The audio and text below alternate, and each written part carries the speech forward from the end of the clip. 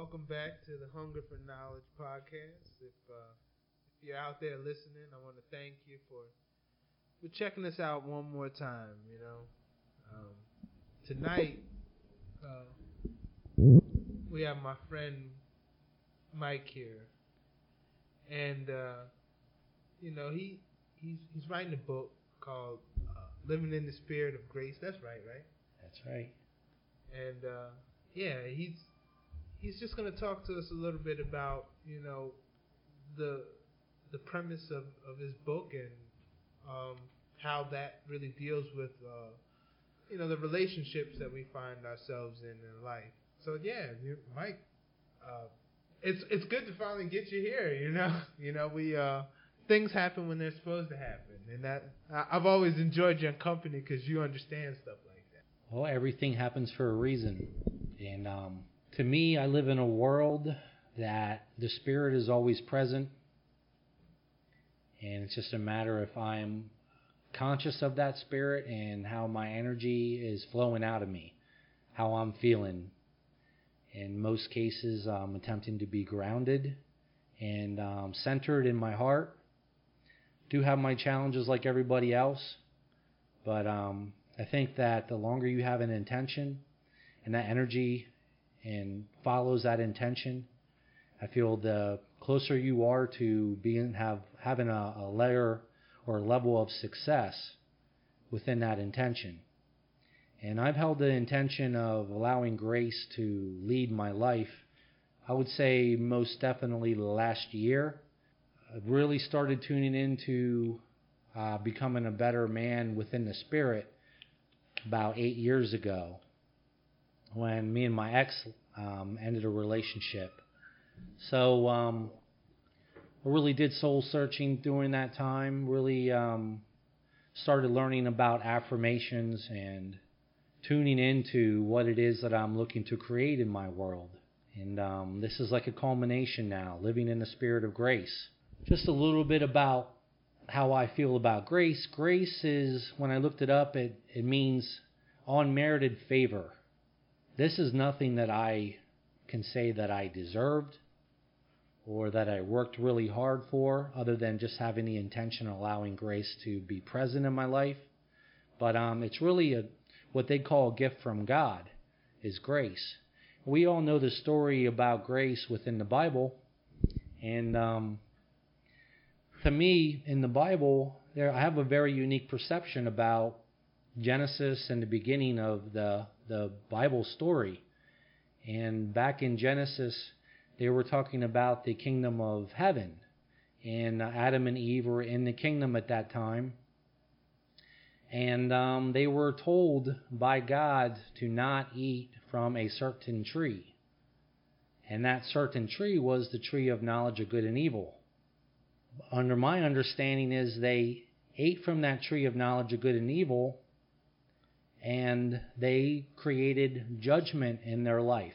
So my understanding is through the story of the Bible with Jesus coming and dying for people's sins and going on the cross, that he was really implementing grace to all those that were to believe in the story of Jesus and what he has given to his brothers and sisters that are on earth.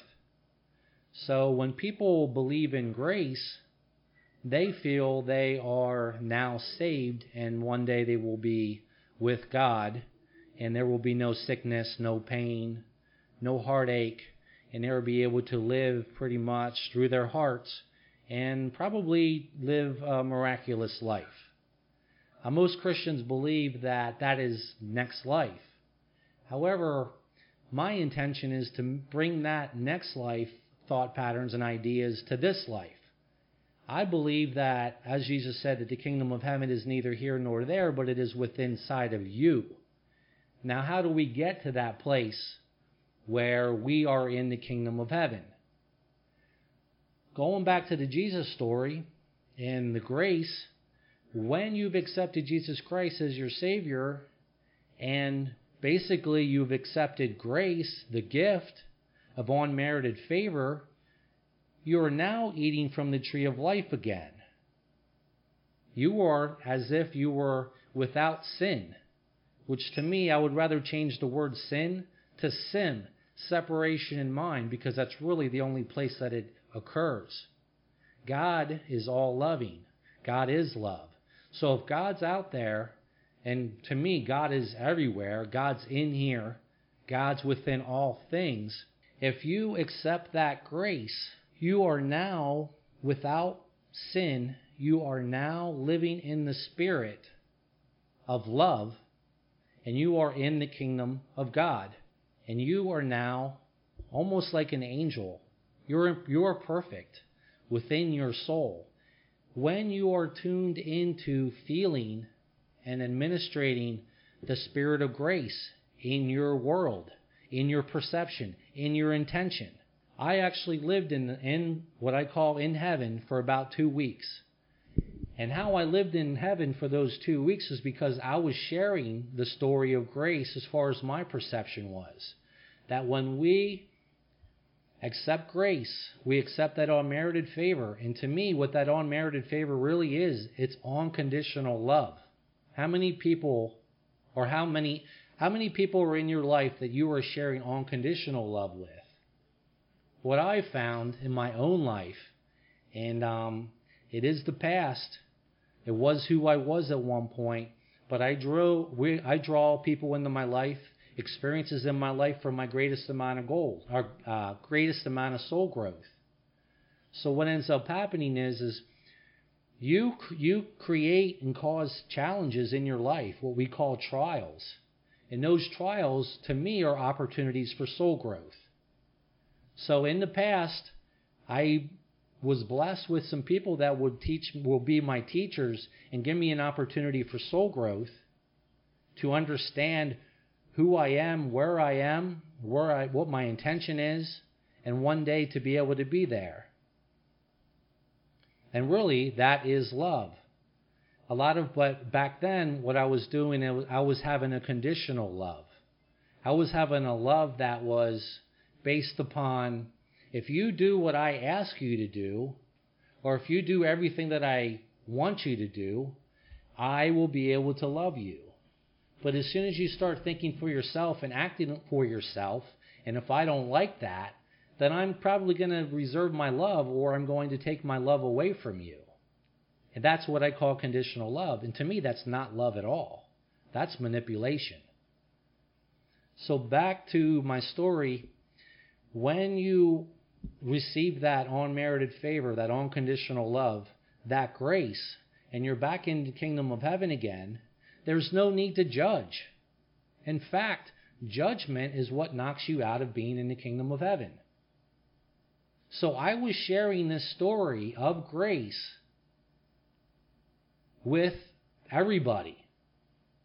And anybody who wanted to listen, I was sharing that story with them, and they were telling me, oh, you need to come talk to my pastor.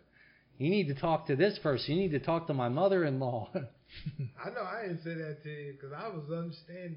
I was so glad to have another human being explain to me something that I had been kind of thinking about too.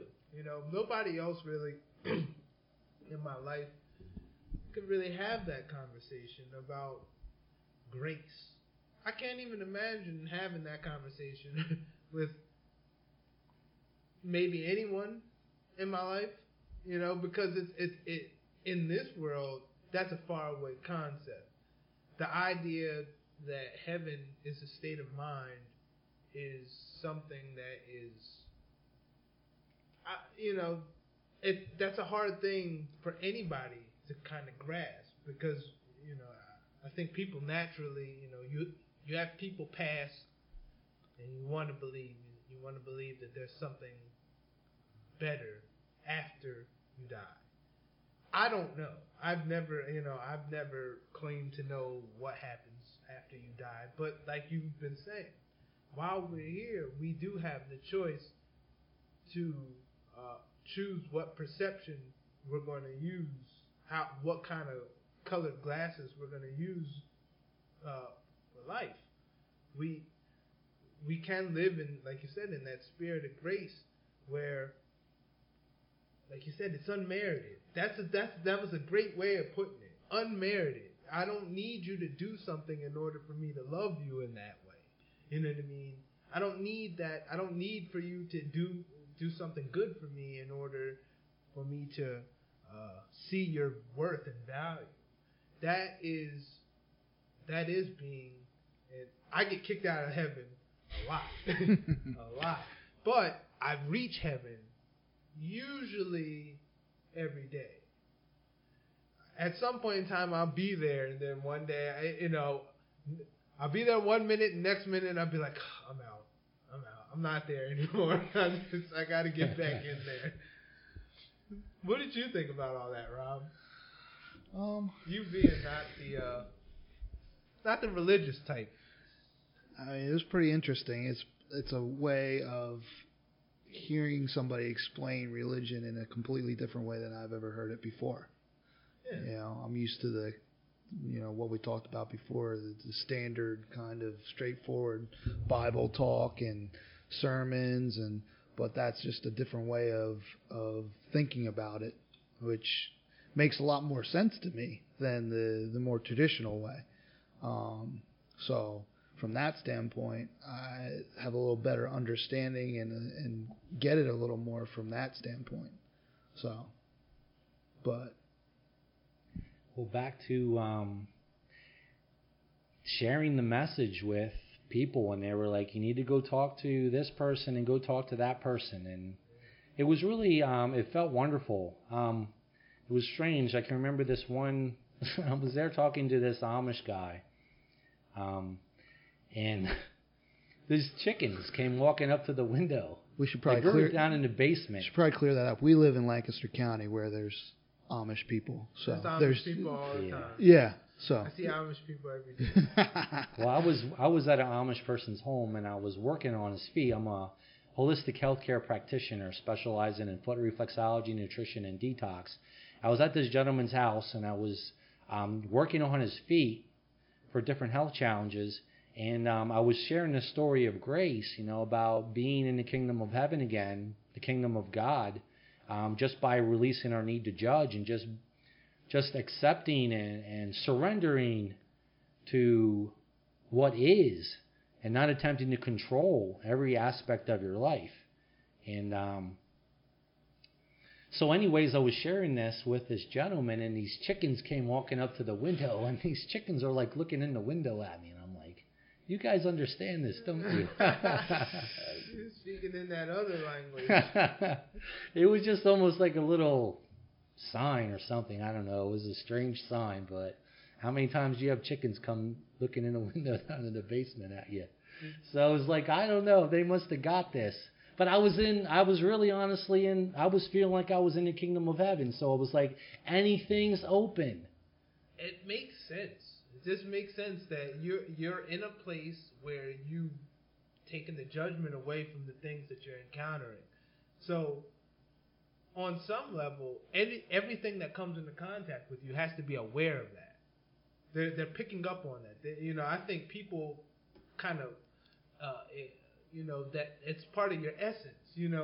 People catch on to a person who is judging them, and likewise a person who's not. So, how did people respond to your theory of Genesis? And they really took well to it. I was very surprised because I was working with some Mennonites as well, and they were all happy about my discovery, this awareness, and I was very surprised with that.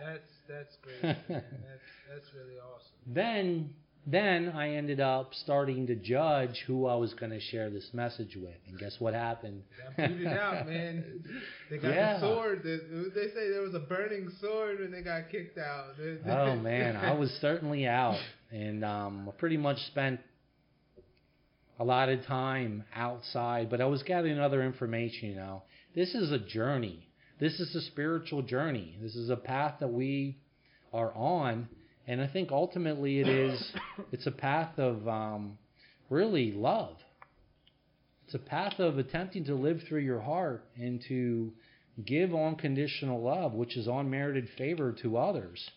And I know there's, in our daily lives, there's plenty of opportunities to figure something that you don't like out about somebody. Generally, all the time. the closest people to you, or, you, in a heartbeat. Even yourself. Yeah. Like, what don't you like about yourself when you look in the mirror? That's easy to focus on. I with think yourself all the time. when you think about it, and if you have a mind that kind of works in a logical way or that kind of standpoint, you're always kind of almost always judging anyways, because you're trying to figure out and decipher information and decipher people.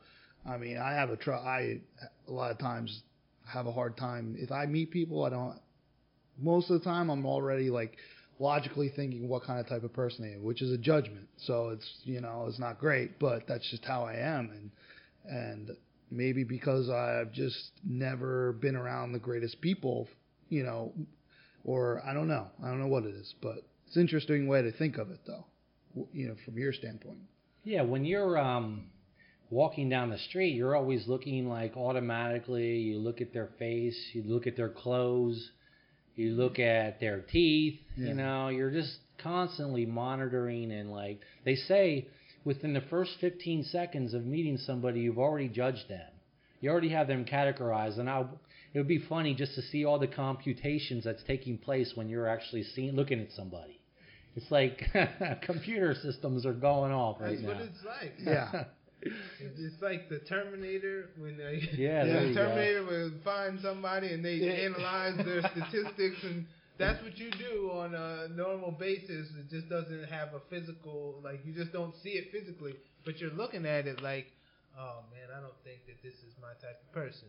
Computing 15 seconds, that's all it takes. That's all it takes. That's really where we are as humankind. I mean, we're judging leaders, we're judging systems, we're judging friends, we're judging our loved ones, and we're judging ourselves. Yeah. And it makes me sad. It kind of makes me sad. It makes me feel sad to really think about how many times we've judged other people, which ultimately reflect back onto us. Yeah. Because we are all connected. We are all one. I looked up the word holy, when I'm looking up that word Holy Spirit.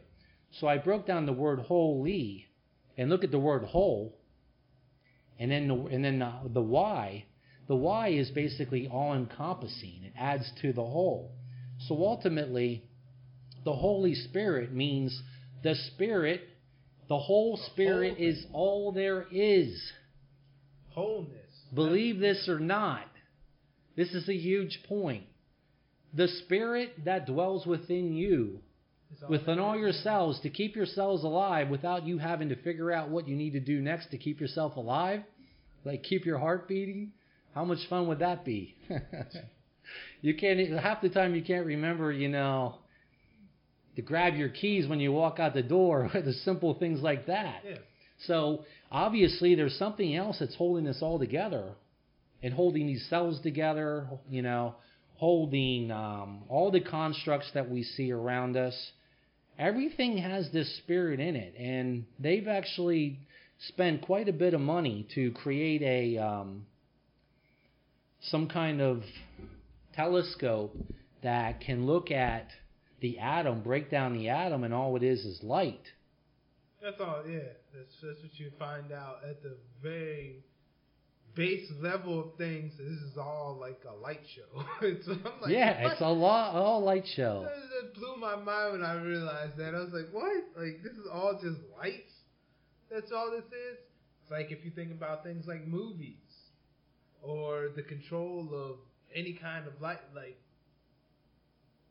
putting things in the visual spectrum is kind of what this entire thing sort of seems to be about. Like, can you create a reality? And that's very strange. Well, we have that reality that's being created for us. It's called programming. Oh, yeah, we have programming. We have tons of programming that we have to break through to actually get into the kingdom of heaven, believe that or not. you were one of the first people to really like talk about programming to me in a way that made me understand that that's happens on a societal level. That you're literally given a programming, and that frames your reality. That I remember when I, because like we knew each other, but it's like at some point in time you start talking about you start getting into the depths of the person, and that takes time sometimes. With me, it definitely takes. I mean, I would like to go there with people, but I often encounter, and I know you experience this, I often encounter people who don't want to reach that kind of depth. That's all, like, when we're together, that's all we're in. Yeah.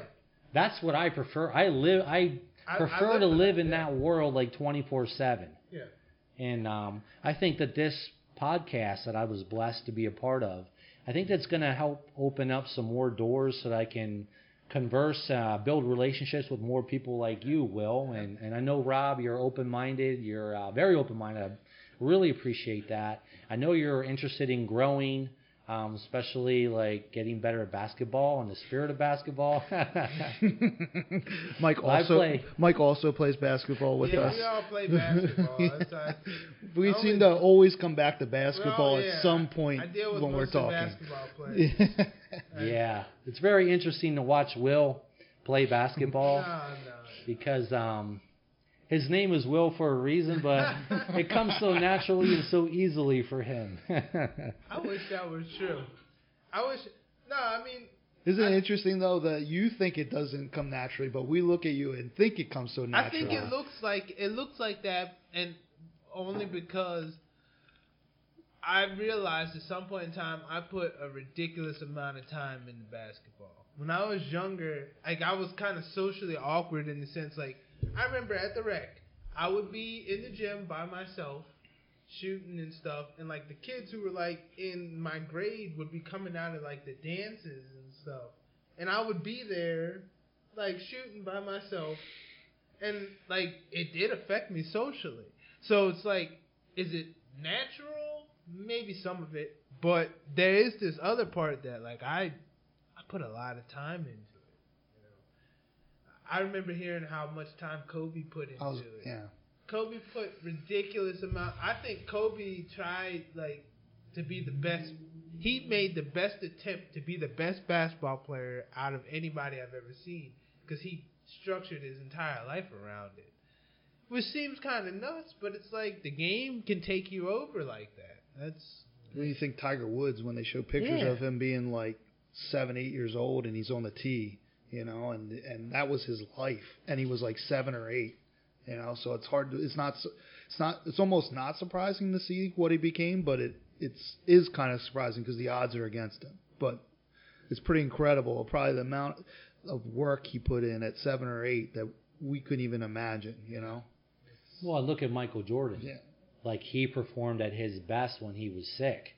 So he was basically out of his mind. He was in a flow when state. He was playing basketball. Yeah. He was out of his mind. Yeah. And so look what happened. He allowed this, to me, what probably might as well call it the spirit of basketball to like play through him. That's what my intention is actually when I play basketball. I just have to get my ego out of the way.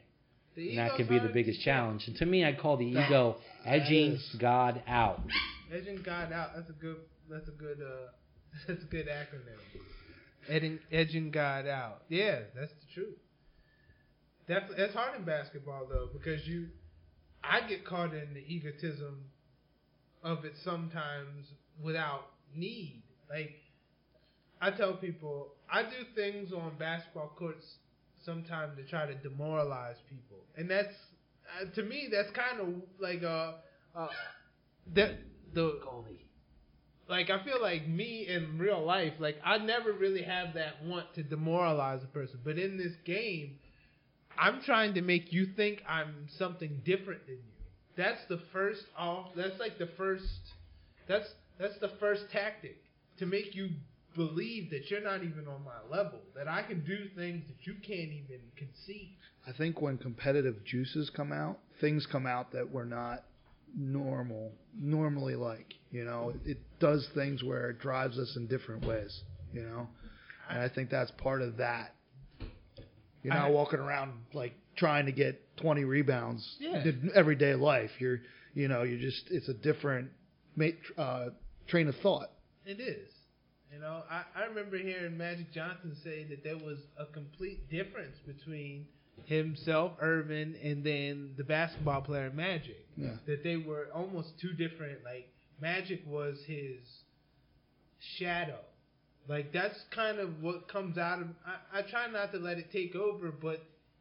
Like, my wife, like, she'll be like, what do you mean you try to demoralize people? She's like, that's not even, like, how you, like, operate. And I was like, no, but in this game, this is all... It's just a game. I'm not trying to make this person think I'm a better person. Yeah. I'm trying to make this person believe I'm a far better basketball player than they are. So that they don't believe in themselves as much. So that kind of stuff affects your energy and your ability to guard me. Well, that's imposing your will on somebody. That's it. That's all I really That's think what it is. basketball's about. It's about imposing your will. Because you can run up and down. Everybody knows what it's like to see. Nobody wants to be the person just running up and down the court. You want to impose your will. You want to get a couple steals. You want your hands on the ball. Get some rebounds. And definitely points. Hopefully Mike makes a good pass and he's above the 10% line. I'm just saying. I had to throw that in here at some point. Mike is like, he's like an ageless wonder. You know, he keeps sticking around with people who are getting progressively younger. I'm watching it happen myself. You know, every once in a while you look at the person you're guarding, you're like, this person's like 20. Yeah. You know what I mean? And I mean, I'm only 31, but still, it's like, those kids are young on those Sunday games. Some of them aren't even 20 years old. Yeah, some of those kids are like 18, 19 years old. Well, Hans told me that you're playing like a 20-year-old. That makes sense. Yeah. It's a mindset too, you know. Is a mentality. You're not having an old mindset, you know, and I think that's a positive having thing. A progressive mindset. You know, well, my intention really is to grow. My intention is to grow younger. I honestly believe that our thoughts, ultimately our judgments of other people, has created the aging process within my body. And so as I release my need to judge others, the judgment of myself will ultimately dissipate as well. And as that judgment and those emotional scars of the previous judgments, and when you think about those previous judgments, what that does, it re-energizes those cells that are containing those emotions, those memories in them, and that actually is a part of the aging process in my mind. I think that's totally plausible. You know, I've often tried to figure out what it is that makes people age or makes things age in general. It's a program. You've been programmed to age. Well, think about how when you're young and you're a little kid, you just have no judgments. You have no preconceived perceptions, right? You just kind of like, you're just living by the second. You don't have any of that. And as you grow older, however that happens, it happens. And, when you're a little kid, you're free, you're out playing. You're not thinking about any of that stuff, And I think there's a Bible verse that talks about be like a child to enter into the kingdom of heaven. Now, what is it about children that you value that basically sets a child apart from an adult? I think in reality, I think you've convinced me. I think you've convinced me that that might actually really be what that is all about. Because look at what happens when you start to read the Bible literally. It becomes something that you can't agree with morally, and something that is kind of bewildering to a person who lives in the world. Because you're like, okay, here's this story, and okay, snakes don't talk to people. You can't fit all of the animals on the planet on a boat. You start to realize these things, like, just from the reality that you live in. But when you look at the Bible from a more metaphysical standpoint, what is actually trying to be communicated here let's treat it like a mythology, because in mythology, those things are encoded. Those things, I believe somebody was trying to communicate this through this story, and I think you figured out the metaphysical, and who knows, maybe there's different perspectives of it, but that's a plausible to me metaphysical understanding of that story, that this is really about you. This is a story about you coming to grips with the idea that when you start thinking you know good and evil, you get into this judgment, and then you're booted out of your heavenly state as living. that makes so much sense to me, that it's even if somebody disagrees, it'll always be something that's right to me. Like that makes sense to me. Nobody else could explain that story to me, I think, better than that understanding of it. Well, it takes you to the you brought up metaphysical. There's other things called quantum physics. There's lots of different words out there, and to me, what it all describes is what we call the spiritual world. And the spiritual world, in my mind, governs the physical. So, and the spiritual world can be as simple as what's going on in your mind, what your thoughts are. That's creating your spiritual world. It's creating your perception. It's going to be your interaction with God. So we really have to be conscious of, back to the judgment thing, is what are we creating with this judgment? And I want to take this into relationships. Everybody has at least one relationship, whether it's with their mother or father, their children, their aunts and uncles, their cousins, their friends. You're building relationships with people. You're always involved in relationships. I feel like, how can you make a difference? How can you make the biggest difference in your relationship with others? To me, it would be obvious. A very simple thing would be to apply unconditional love, to apply grace, to give them unmerited favor, even though they are pushing your buttons. And you feel very angry, you feel frustrated, you feel like you want to get out of that relationship. But ultimately what's happening is they're giving you a platform to know God, for your soul growth, for you to come back to giving ultimately unconditional love again. And then watch what happens to that relationship. Will, I know that being your friend, I know that in the past you've had one situation where you and your wife were having a disagreement about something, and I shared with you about giving unconditional love instead of attempting to get your point across, which we mostly always do. We're always attempting to get an understanding, right? I've had plenty of relationships fail because I needed an understanding.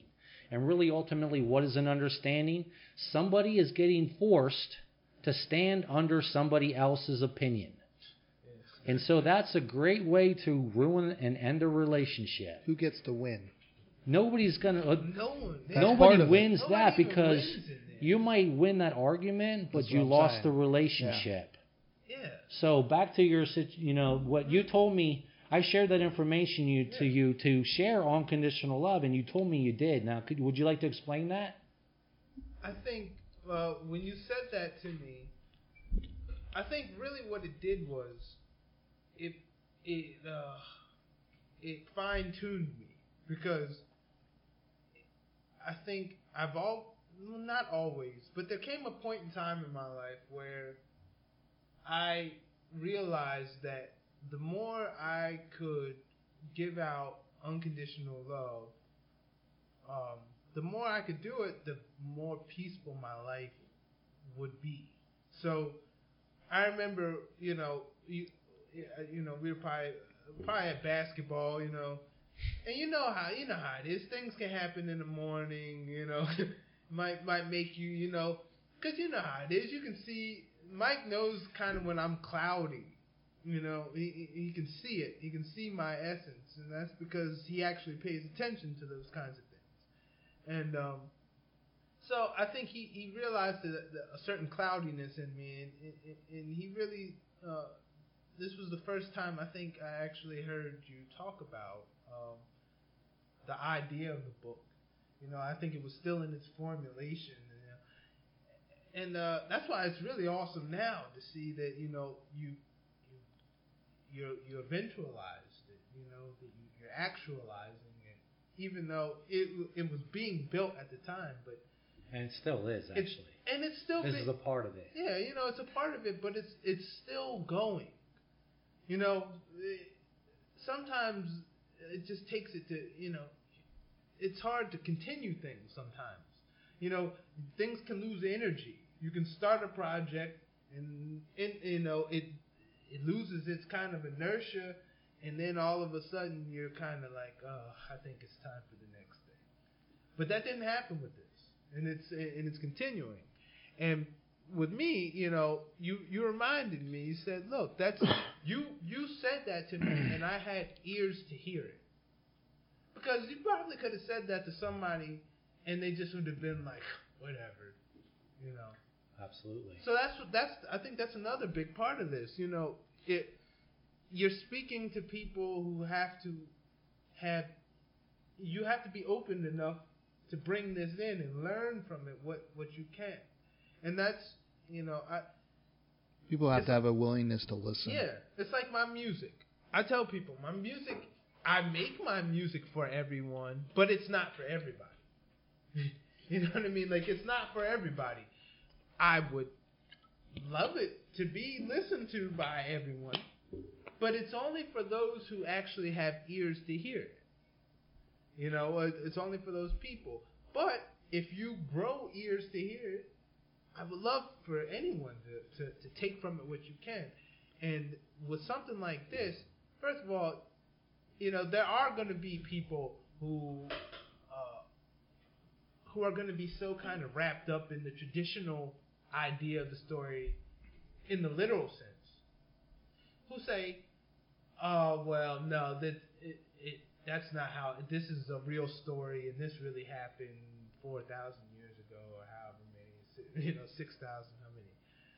Some people are going to still view it like that, but for those who can open themselves up to it, they can really take something from it that is applicable to every day, and that is, I think that's the gift in this. The gift is you're trying to alleviate people's pain, because realistically, it's our relationships in life that really, I think, give us the greatest deal of distress.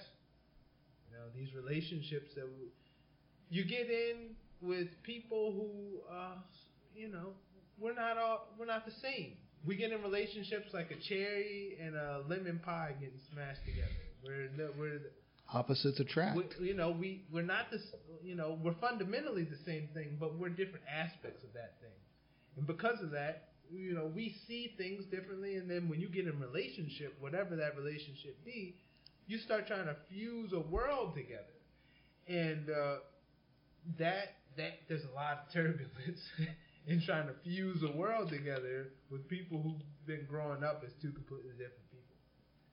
Yeah, I call them expressions of God. Yeah. Everybody here, everybody they're all expressions of God. We're all here on a path to know God. It's like I call it playing hide and go seek with God. God's actually everywhere, but you want to cry out and say, "Oh God, where are you?" But that's really what is the Holy Spirit. That is God. It's everywhere. It's at all places, at all times. It's just a matter: are you going to be grounded?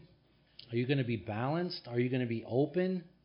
Are you ready to surrender your will and allow the greater will of just being present and the miracles that are caught up in that and being present, allow them to be expressed in your life? Or are you going to attempt to just control and manipulate your way through life? So ultimately, those are our choices. There's a book out there that I read called Power versus Force. And you can get really, that's what goals are always all about. You can pretty much use force to get whatever you wish for on this earth. But what I've discovered is that the best way to get things in this life is by receiving them, by seeing the Spirit give them to you. It brings me tremendous amount of joy, and I see that happening on a daily basis in my life. And there's nothing better than to find out that Rob and Will want to do a podcast. They want me to be a part of it. They want me to share about living in the Spirit of grace because they know I'm writing a book. That's the Spirit right there. I didn't ask them if I could be a part of a podcast. They asked me. So what's next? How is God going to work in somebody else through people to assist me with this book, or to get this message out to other pastors, or ultimately to get this message out to people that are struggling in their relationships with somebody that they really love? People that they decided they were going to marry because they were that much in love with. But then come to find out, they started concentrating on the things that separated them or divided them, the things that made them... My dogs are going a little bit crazy here. That's good. That's how you keep it raw. Listen, I'm sure the other people that listen. This is a real conversation. That kind of stuff happens. The people that have listened to the other podcasts understand dog noises. Yeah. They didn't heard they heard his dogs up there barking, getting mad. They know I'm down there. You gotta come let them down. Yeah, they have to make sure everything's kosher. I'm not getting attacked. But that's what it's about, living in the Spirit of grace. I understand that the dogs can start going after each other and doing whatever they have to do. Now I can get all upset and lose my cool and start to judge and say, oh, this is a failure. I can't believe there's going to be this background information, this sound that people are going to be turned off about. Those are all thoughts that could run through somebody's mind, right? But guess what? You say, you know what? It is what it is. I surrender to this moment, and I want to see the blessing in this. You know what's great about dogs, right, and kind of goes along with this, is they have no judgment. They have unconditional love. Yes, they do. Right? They're the first ones that come to the door when you get home. I mean, they're the first ones that give me a kiss when I get home. They don't care. They run down the steps. They're waiting at the door. They're excited. And there's no judgment. It's just unconditional love. Maybe that's because they know you got to feed them, but they get fed without you. But it's unconditional love. I think it's deeper, yeah. But I definitely think it's a deeper thing than just that you're going to feed them. It's this idea that, they don't get into... A dog doesn't care how much money you make. Yep. A dog doesn't care if you snore or something. They don't... And that's what I think we encounter with children. Not judgmental. Too. That's why we love children, because sometimes with my sometimes I'll grab one of my kids and it's so welcoming to understand the fact that they don't know my complexities. They don't know my shortcomings and my failures and things of that nature. So I'm just their dad, And of course, I know, when your kids get older, they do get more of an understanding of the entirety of you. But when they're in that particular age where it's I'm not judging you because, you're great to me, Is that weird how we always talk about kids and the teenage years is always the roughest, but yet, or that's kind of what a lot of people say, I guess, but when they're younger, that's everybody, enjoys children more. I don't know. It seems like that's kind of the progression of it, right? The kids have no judgments and no preconceived notions about anything, and as they get older, they learn that stuff. And then then it becomes harder to raise them as they get older. It's the programming. Well, Judgment is a programming, and that is the absolute reality. Yeah. That's something that's really important to me, is to allow children to be children and stop turning them into little adults. Yeah. And we basically are telling them, oh, you need to be perfect. You need to be perfect because I'm perfect. Because I want everything around me to be perfect. It has to be perfect. But think about throughout your day, every day, like how many things actually go your way? And then one thing doesn't go your way, and what do you say? The world's against me. Oh, the cards are stacked. You're having a bad day, right? Oh, man. 99% of the things that you planned out before your day start go right every day after day after day. So look at that programming. You created your day. But could you create that day with some more grace in it? Could you, somebody tries to cut you off or something, could you let them go and smile and understand where they're at in their life and be like, you know what? I was there. I'm not going to judge you for where you are right now because I was there. And you know what I'm going to do? I'm going to attempt to possibly make your life a little bit easier. I'm going to give you love. I'm going to do something that's going to be loving for you. Here, go in front of me. Let me do that. Let me do that for you because I know that you're stressing out right now. And that's that changes what you're doing is you're doing it for that other person, right? But guess who you're really doing it for? You're freeing up. You're giving yourself grace. You're the one who receives it.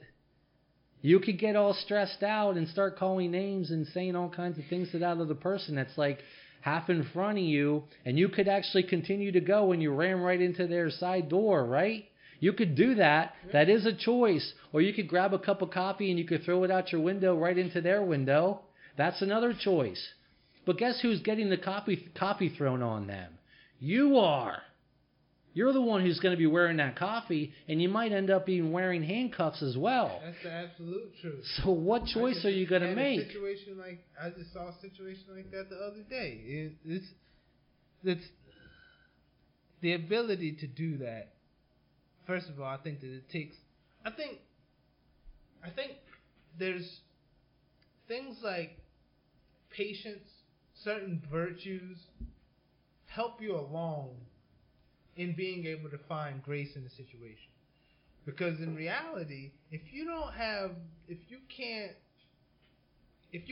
see why it's not a good idea to engage people like that, if you don't have the patience to say, hey, okay, maybe in this particular situation things aren't going my way, but let's not make this something drastic. Let's not make a drastic decision here and create a perpetual hell in a day. Because I think we all know what that's like too. When you start to make certain negative types of decisions and you can see them in your actions.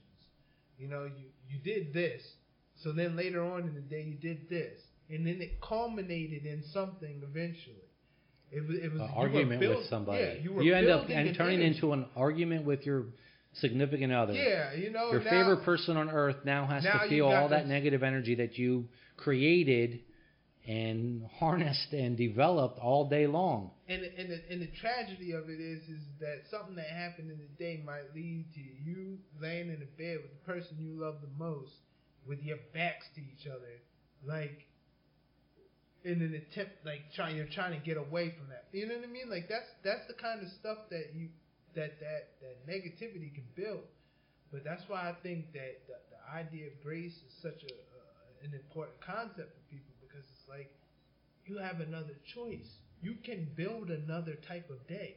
You can build another day where you're on top of the person, not laying, you're not laying back to back. Be on top. Be touching. You know what I mean? My days are not, no good days, a good day to me would end that way. But if you don't cultivate that in your day, most likely your day's not going to end like that. and your whole day, you can build a day. You're always building a day. You're You're building a building. moment. The thoughts that you're having right now is creating your future. That's the truth. What kind of future do you choose to create? I have a good example here. I had a nurse came over. This is probably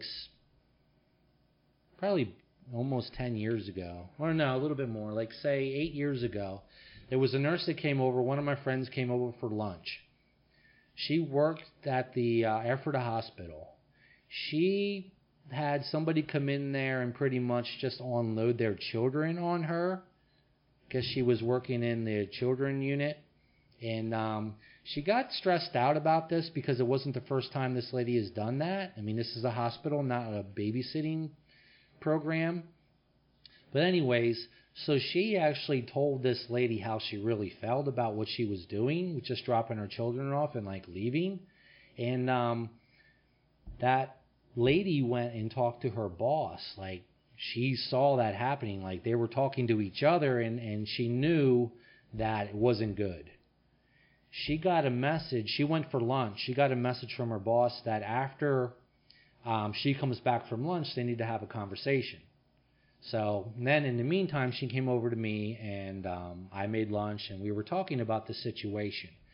And she told me, like, I am going to be in a lot of trouble because of what I shared with this lady. I pretty much gave her a piece of my mind, so to speak. I said, okay, I know we can change this. This is what we're going to do. We're going to take some deep breaths. We're going to get into prayer, and we're going to send thoughts of love to your boss and to that lady who was upset about what you said to her. And we did that for a few minutes. And she went back to work, and then she told me afterwards that not only did her boss not bring up the situation with that lady, but her boss opened up to her about situations that were personal to her boss and became like very emotionally connected to her, to the nurse that thought she was going to be in trouble. And I've seen this happen many a times. One time I was playing basketball and with these guys over in Lidditz. And I knew it was like a gradual week-to-week thing. It just kept on getting worse. Like attitudes just kept getting worse. I was becoming defensive. Sometimes people have gotten stressed out because of the ball going into hoops with craziness behind it. So they would actually start to give me a hard time because this was happening. They were like getting angry. Because you made a shot? Yeah, because the shots would go in. My crazy shots. You know what I'm talking about. People mad. That's why I try to get people mad. So they were giving me stress about this, and it was gradually getting worse. And because I was being defensive, and that doesn't help matters at all. And that's actually... that's judgment. I'm thinking about them acting, being mean to me, being rude to me, and so I'm judging how they're thinking towards me. And it actually causes like a snowball effect. It's leading up to it. It's adding to it. It's creating more negative energy. So I decided I'm going to start seeing the basketball as like a ball of loving energy. So when I grab the ball to go and pass it to them, bam, they just got basketballed with some loving energy on it. Behind the back love pass. Yeah, so it was a very good intention. It was to basically bring healing in that relationship, but ultimately to make playing basketball, like one of my favorite things to do, easier. Yeah. And guess what ended up happening? The one guy hurt himself and stopped coming, and then the other person started being nice to me. Took me on a motorcycle ride with him. I was like, what? Invited me to go play basketball at other places. This guy, Tony, I don't know if you ever met him, but anyways, it just totally changed my relationship with one of them, and the other guy was gone. Like, you never know what's going to happen. All you have to do is just release your need to judge, give unconditional love, and watch what happens. Because it creates miracles. It really does. Just like in a relationship with your significant other, if you can just step back and be like, you know what? I am not going to defend myself any longer. I'm not going to do it. I'm just going to be present. I'm just going to actually be loving in the face of this adversity. You don't react. I'm not going to react. You don't react. Because that reaction is basically me being defensive and me judging you. And you know what I'm doing? I'm really not judging this moment. I'm judging all those previous moments that we've had in the past. All those other challenges that I'm still holding on to because I haven't been able to forget. And because I haven't forgotten that, I'm actually not forgiving. Ultimately, that means I'm not forgiving. So I'm not being charged by this moment. I'm being charged and reactive and defensive from all those other relationships. Even relationships. Not just as one relationship with my partner right now or my lover or my best friend or whoever it is, my new friend. It really has nothing to do with them.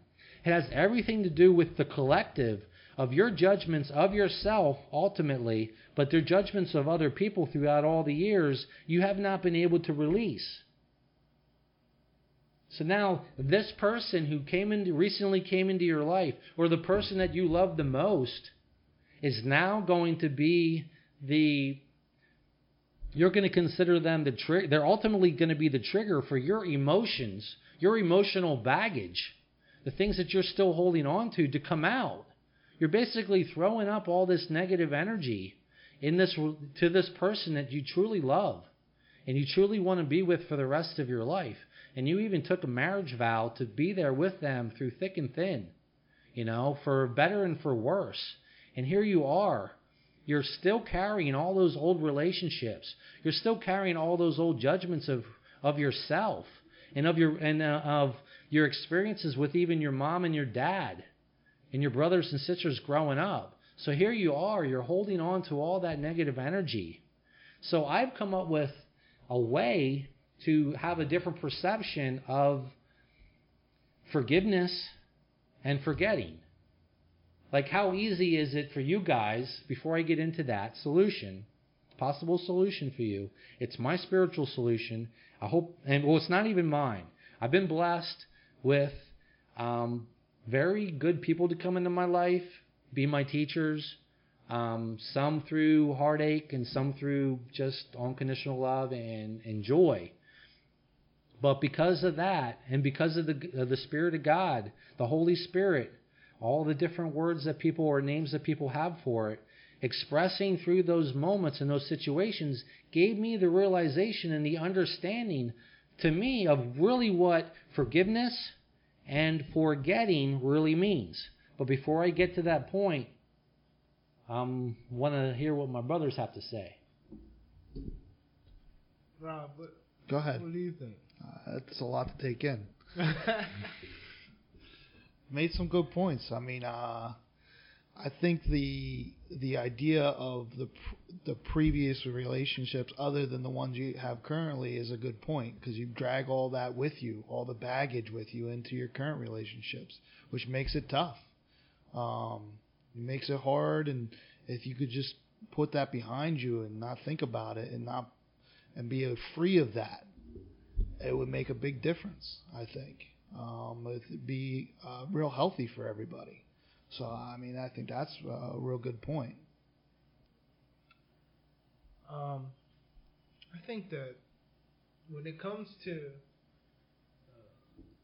just this entire idea of, trying to remain in that heavenly state of mind. You're right, because it's the reaction pulls you into a particular dimension. Everybody knows it's like where you'll be you ever be like thinking about creative and progressive things and be in that energy and in that state of mind, and then someone come along and they're not in that state of mind and they want to argue with you and grab you and bring you to their level. That is why I think that this book can be so important for people, because that is what's happening all the time. There are so many things grasping for your attention in the world, and your relationships aren't just with people; they can be with advertisements and shows, and there's anything that can grab your attention. You somewhat have relationship with.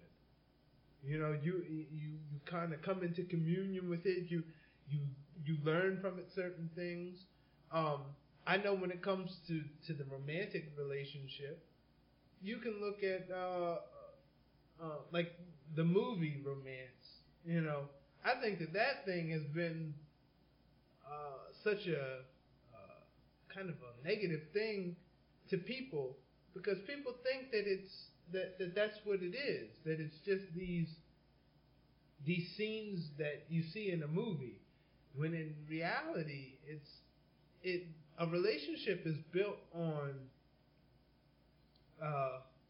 finding reasons to continue. Finding those reasons to continue. That's what when you say grace, that's where my mind goes. Finding the goodness in whoever you're in relationship with. Finding the goodness in them. Finding their worth, and being able to find that, and to have a place for it in your life, and to always try to bring that out of people. That's why you are always trying to bring that out of the people you have relationships with. You're always, even when they don't sometimes want it, even when you don't want, and that's something that I've always admired about you, because sometimes I can reflect it. I can, when you come up against a person, or you start talking to a person, and you can tell that they're having a bad day and they don't really want nothing to do with you.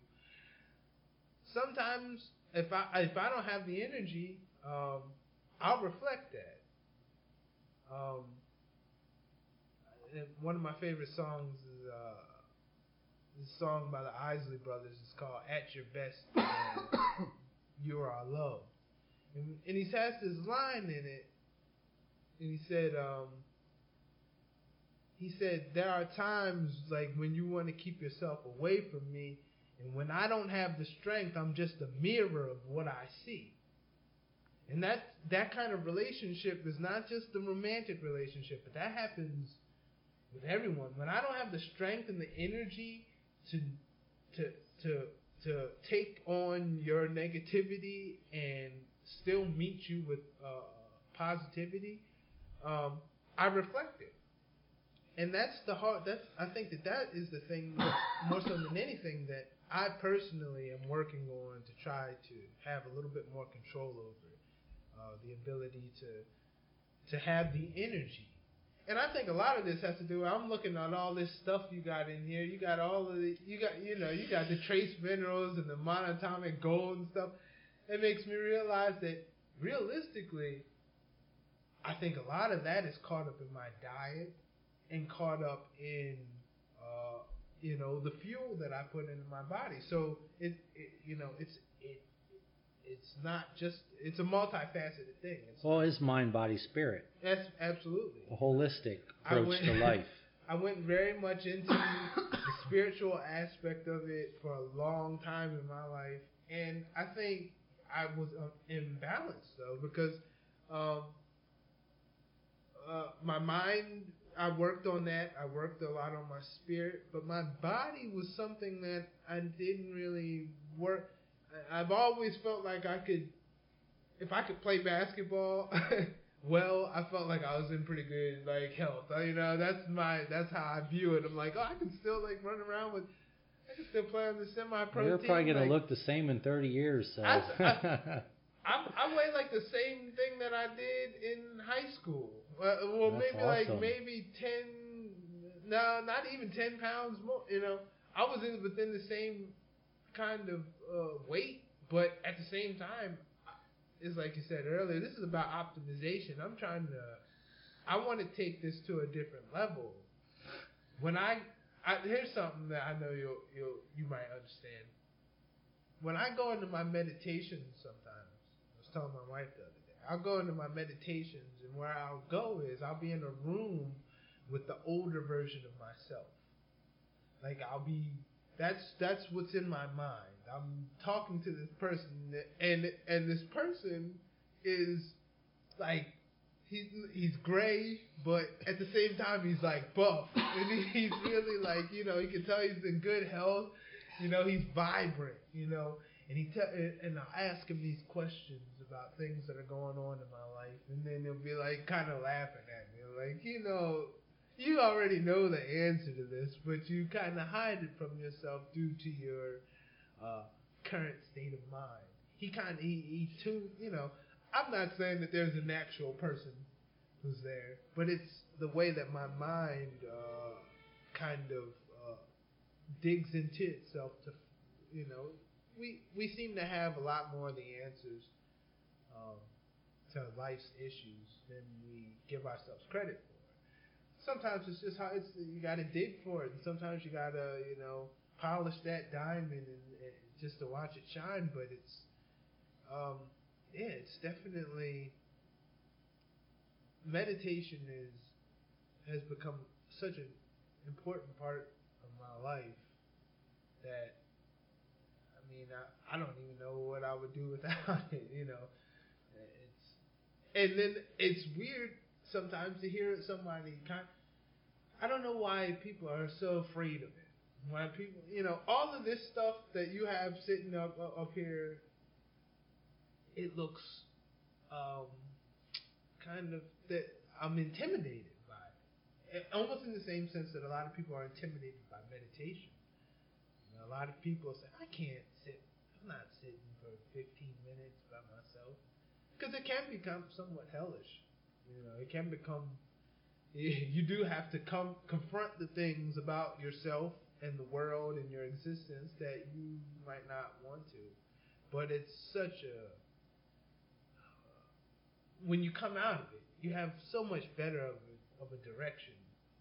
So, you know, you feel more sure in your steps as opposed to feeling like, I don't know what's going on here.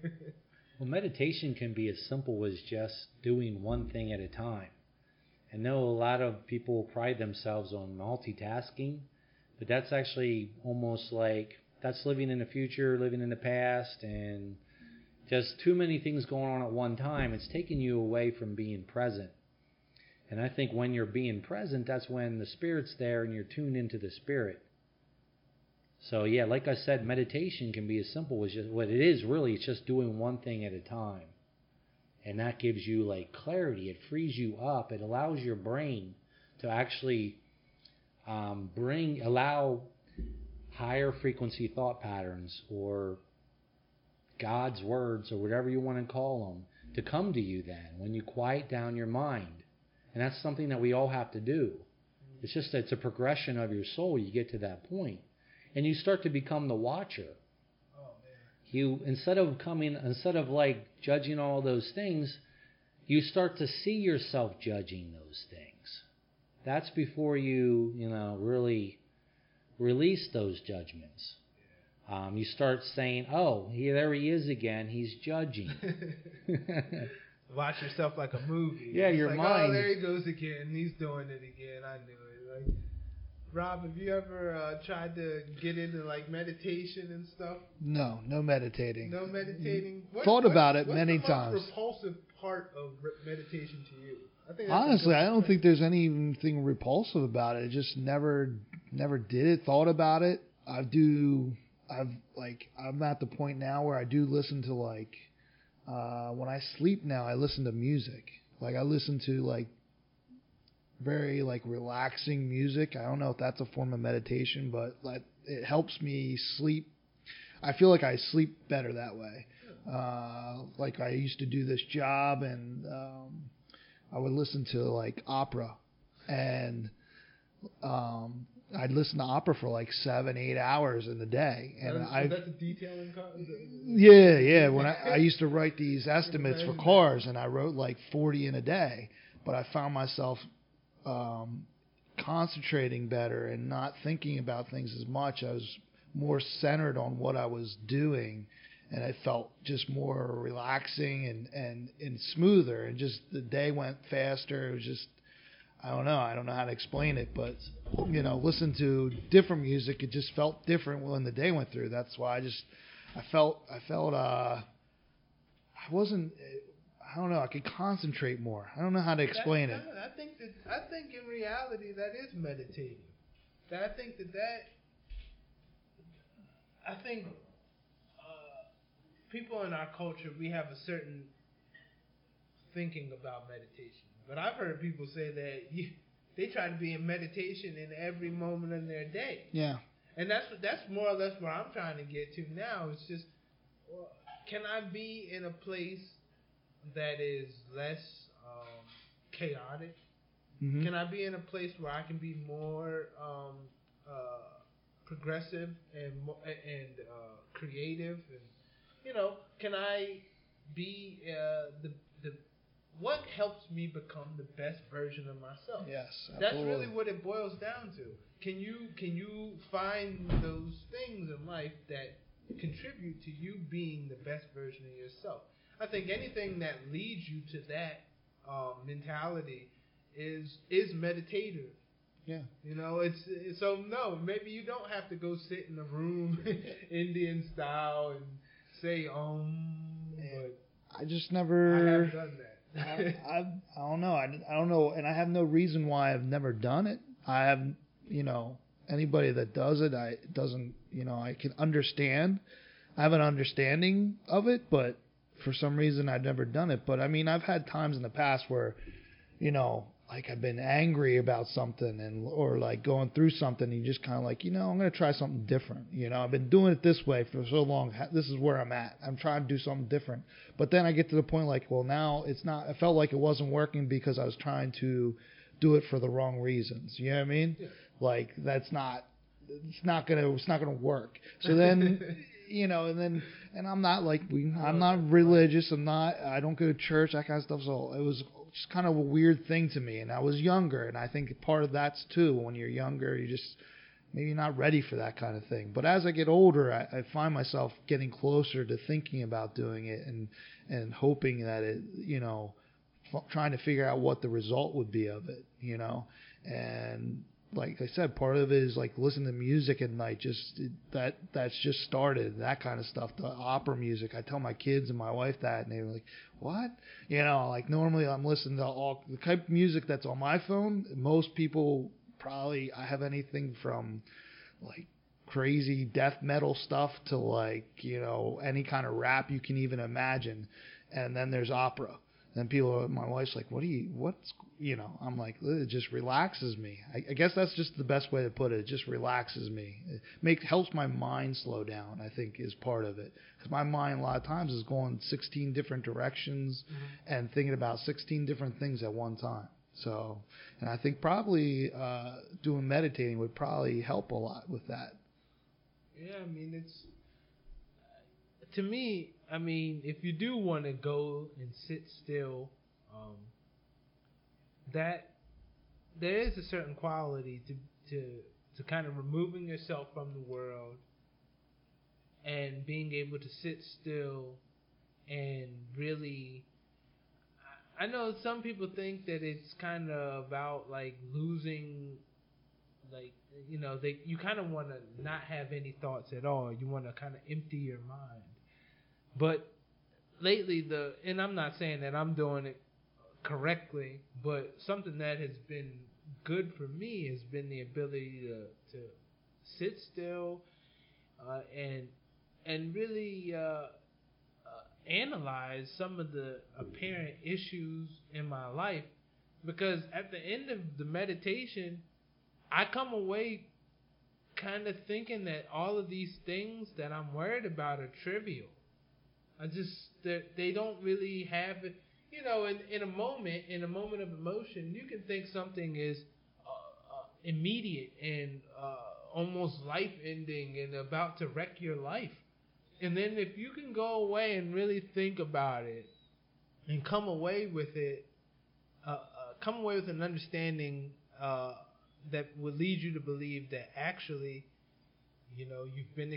I always go back to the idea. I've been going through things my entire life, and I know that that's true for everyone.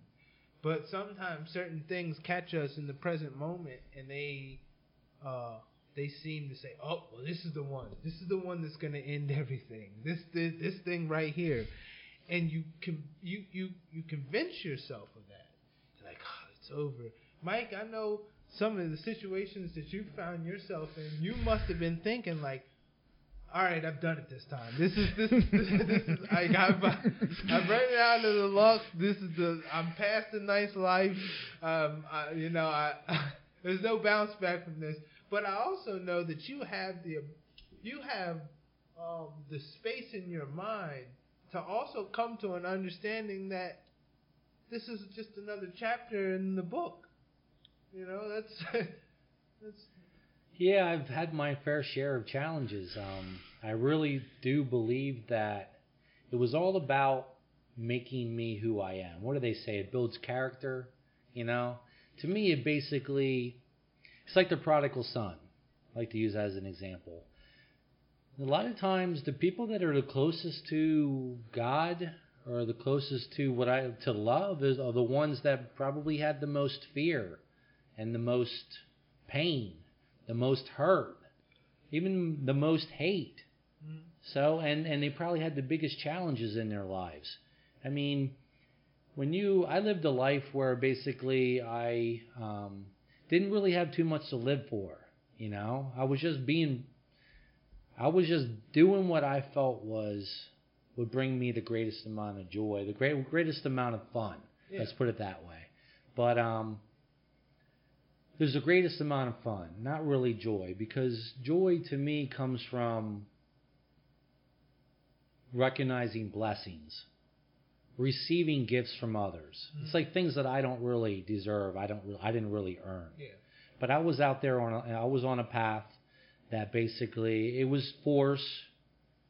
It was attempting to paint systems as the bad guys, and I was the good guy, and basically it was a world of force, and I've learned in that world of force, as far as the force that I used, and the force just comes from thoughts, comes from ideologies, it comes from ideas that you are separate from somebody else, or you are better than somebody else, and you're going to prove that you're better, or you have more information or more knowledge than somebody else, and you can overcome whatever you want in your life by yourself. Like you're the one who's in charge. But when you live that life, ultimately you hit a wall, because either you're successful with that life and you've pretty much built your ego up that you really think you are better than everybody else by having those successes, or you fail and now you think you're worse than everybody else, and so now you start to think, you know what, you break down and you say, okay, God, help me.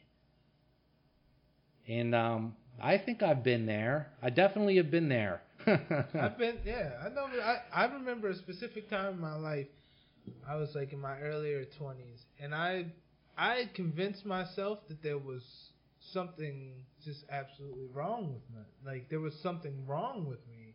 And I remember like it started by me like going to the doctor and like telling him, hey, look, I'm having some issues. I don't know, maybe I need to go see somebody, And I remember I started going to therapy. I only went to like 3 sessions of it. But they put me on Lexapro. And some of the things I've heard happen to people who take Lexapro, like I had some pretty like weird experiences, like just doing things that I just normally wouldn't do when I was taking that. But the way that it eventually ended up is like I remember I just broke down to my mom and I was like asking her, I was like, what's wrong with me? Like why? Like what?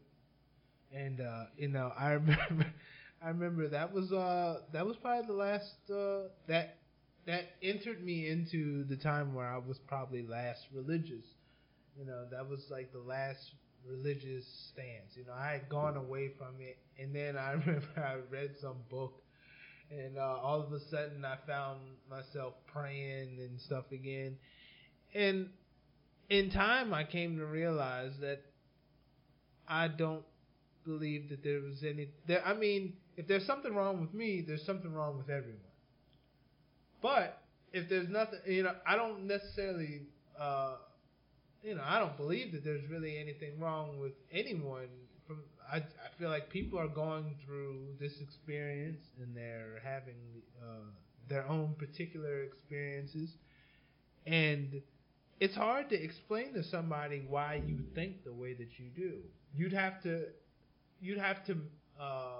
explain almost your entire life to have somebody really understand why it is that you think about things the way that you do. Most people don't really have time for that. Well, to me, what I think you're saying is negative programming. Yeah.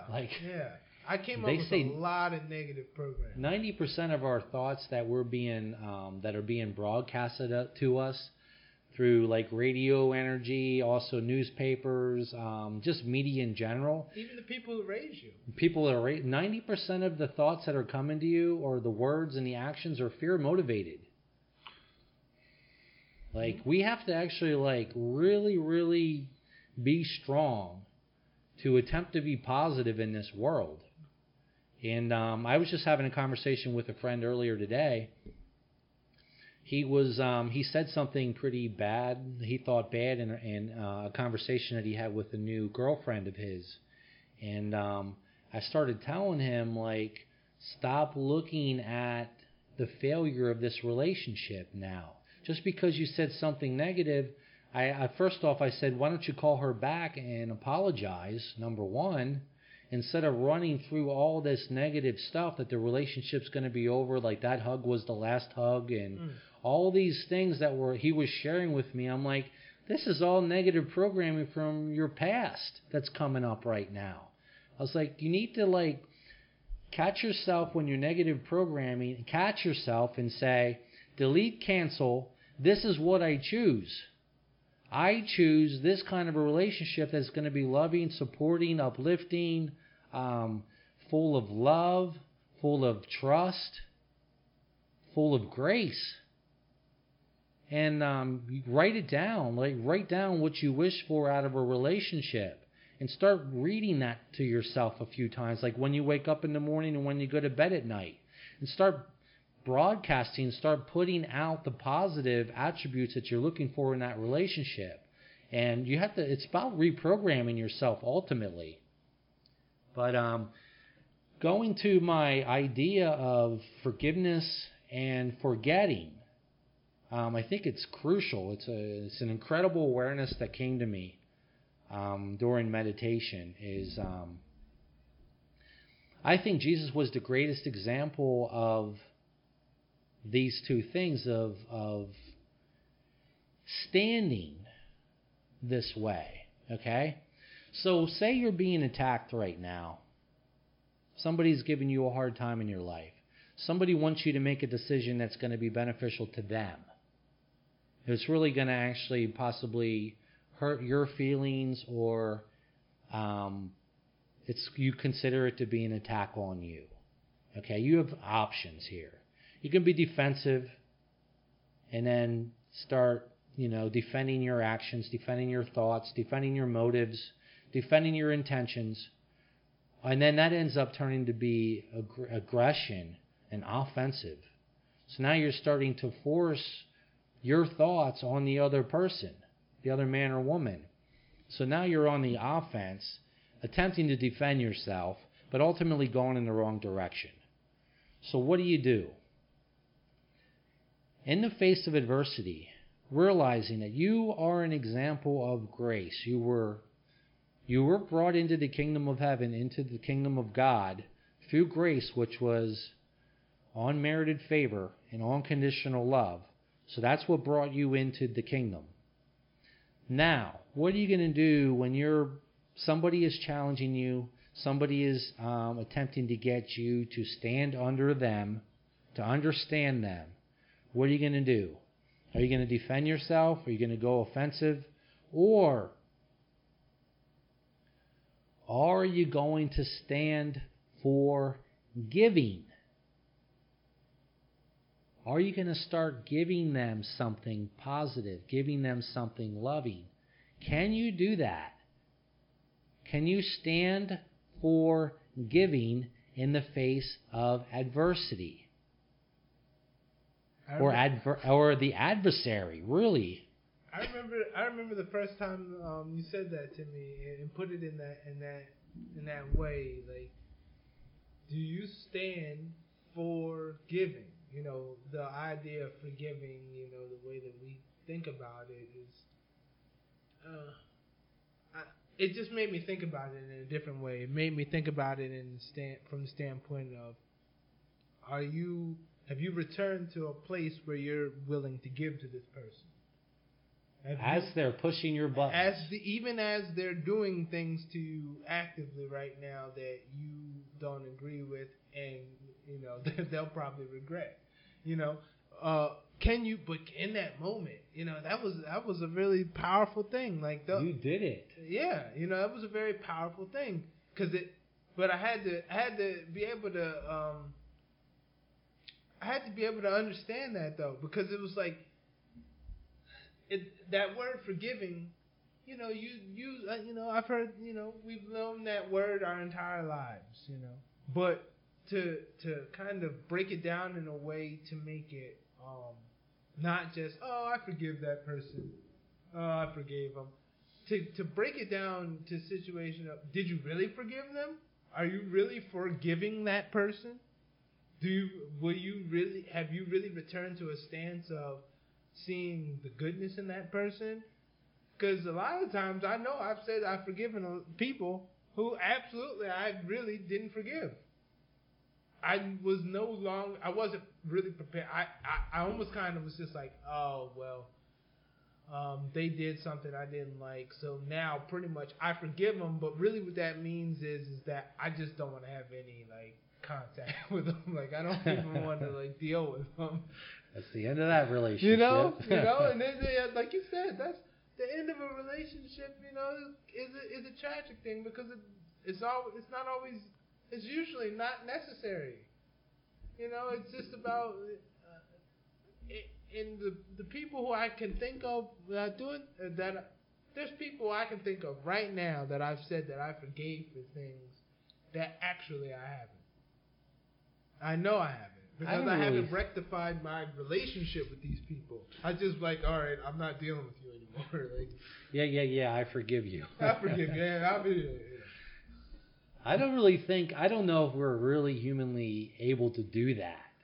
You know, are we really able to forgive somebody? I just don't think it's possible, because of the fact that if you remember it, well, I don't really think that you've forgiven it. That's saying that you can forgive, but I don't forget. Yeah. Right? That's like a big one. I think that's more true than a lot of people want to realize. Then you haven't forgiven. You haven't, but it's, you know. I haven't forgotten that you did that to me. Yeah. And I'm pretty much thinking that you're going to do it again. So the way I approach you has to be affected by that knowledge. And that's the weird part, you know. But you do have to get to a point where you kind of, I know that some people I've absolutely gotten to that point with. Some people who I felt have done things to me that I felt like I didn't deserve. I have somewhat looked past that and still, you know, incorporate them in my life and try to build with them. I think forgiveness is power in a weird way. Because you gain, by forgiving somebody, you're taking away the power they have over you and gaining the power, and you're gaining the power. If you want to look at it from that standpoint, I went through something with some people in my past, and some lawyers got involved, and the lawyer was like, "Listen, the way you get through this, and the way you gain the power back is by forgiving them." And I think about that when she said that to me, and I think about that through my life a lot. And that's tough, though. That's the tough thing. For me personally, it's a tough thing. Forgiveness is a tough thing. I'm not going to even pretend it's not, but it's hard to it's hard to give for. It's hard. The forgiveness part is tough, But that's because I don't believe like our traditional perception of forgiveness is really the highest perception. That's what I mean. That word is kind of like it's sort of baseless. Like it's not. Like it's just something that it's a pleasantry. That's really ultimately what it is. It's a pleasantry. Them. Good word. That's how I feel. That's the best way I could explain it. It's a pleasantry. You're saying, I forgave him. But have you really, forgiving has to be an actual thing, not just some kind of empty word that you. It has to be true forgiveness. Yeah, it has to be. It has to have substance to it. And a lot of times, I know in my life personally, I've said it without really any substance. Absolutely. Do you know that there's an energy? Like you are, say you're being attacked, or let's use trust, okay? There's a lot of people in relationships out here that have trust issues with their significant other, okay? What happens when somebody cheats on another person? Guess what happens? The other person who got cheated on has lots of negative energy, feeling so unworthy and all those other words that you can come up with. Well, there's an energy now associated with the word trust. So whenever the word trust comes up, you have your perception of trust and all the negative and positive aspects of that word trust. It's stored inside of you. There's a cord connected with that word inside the energy inside your being. It's there. So when you hear that word trust, it's like you get zapped with all this energy from the past that's built inside of your body. It's in your cells. Your cells are actually being created with that energy.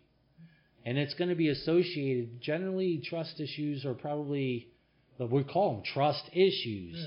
Most people have trust issues because they felt like somebody betrayed them. Mm-hmm. Somebody don't love them. Somebody hates them. There's a lot of energy that is associated with that word trust. But so what happens if we take a situation now where we just found out that our significant other, somebody that we totally love with all of our minds, our souls and our bodies or whatever, our hearts, they just tell us that they just cheated on you, okay? So automatically people are going to feel whatever. They're going to have all these negative thoughts. But what if, and I think that I can teach people, I can show people, I can walk people through going into the past and holding the spirit of grace, what I'm going to be sharing right now. I can help you go back into the past and be present. Be in the unconditional love, the unmerited favor, and bring healing to that energies associated with that mistrust in the relationship that you're involved in right now. I know I can help you with that. That's really a strength of mine. It's a passion as well. But anyways, back to you're in the situation right now where you just found out that your significant other just cheated on you. Well, what are you going to do? You're probably going to start flipping out, feeling all this pain and all this hurt. But what if you can stand for giving in one of the most challenging, energized moment of your life? What if you can do that? Do you think that'll make a difference in your health? Do you think it'll make it a difference in the relationship with God? Do you think it's going to make a difference in a relationship with the person who just told you that? Do you think it's going to make a difference with somebody who's going to be a future relationship for you? Is it possible that you can even do that? Is it possible that you can stand for giving unconditional love in that moment of pain? Is it possible? Do you feel like grace was earned by you from God? You think God's unmerited favor was earned Did you earn that from God? Or was that a gift that was given to you? Do you wish to grow in the spirit of grace? Do you wish to grow in the spirit of unconditional love? And Rob, you talked about earlier about power. What gave you power is being forgiving. I feel the greatest amount of power comes from giving love. That's true power. That's loosening up on earth and receiving in heaven. But it's not the next life. It's right here. It's right now. And the thing about it is when you do it, you feel it in your energy that it's more. We call it feeling it in your heart. Yeah, like you start to feel that it's actually the real version of you. Everybody knows what it's like to walk around in a cloud, in a funk, and to feel reserved and to the point where you're not expressing yourself the way that you would actually like to be seen.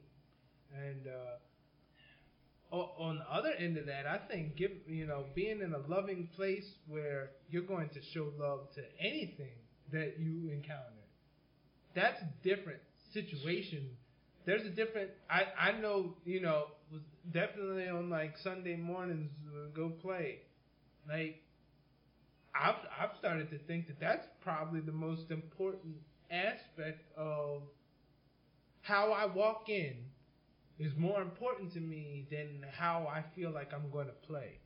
Am I going to come in and be reserved and not really and be like kind of shy and sheepish and things, or am I going to come in and am I going to show love to the people who to anyone who encounters me? You're a great example of that. Hey, you shared love. You showed love to me. Hey, the crazy one. Hey, that's one of the things that's always bothered me. It's like there's a lot of people who have a lot of conceptions about you that are totally from. First of all, I think you show a level of. Not just love, but you show a level of expansiveness that I think bothers some people. There's certain people who live in such boxes that to even entertain anything that you might be saying is kind of, it's much easier to just write you off and say none of that the things that you say have no merit and no reality. And that is, to me, I mean, that's I don't know how many people I've said, look, you don't even you don't even know anything about him. Like you won't even have a conversation, but you want to say that he's crazy because he's going to try to when a person twists their ankle or something, he's going to go up to him and try to get that energy out of there. He's going to he's going to actually physically try to do something to actually make something happen and try to throw that stuff out of there. And what did this person? Well, you just sat there. Oh, you okay, dude? You right? Come on, I'll help you out to your car.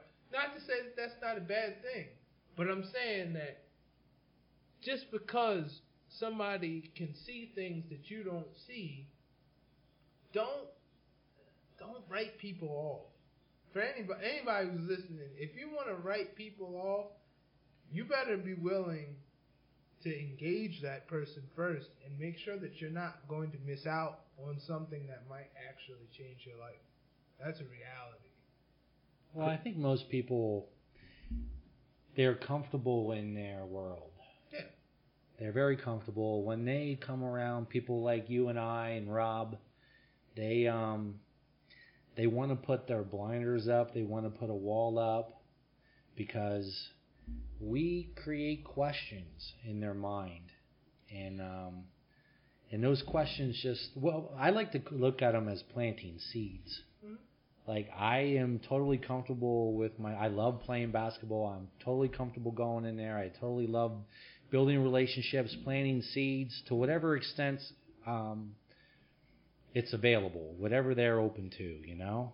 And their thoughts, their words, it's really none of my business. That's the most beautiful part of it all. Your opinion of me is none of my business. Exactly. So that's why I can just continue being me. Yeah. But you know what? I've had a challenge in the past of being able to fit in. You know, just probably the last 2 years, I haven't used alcohol.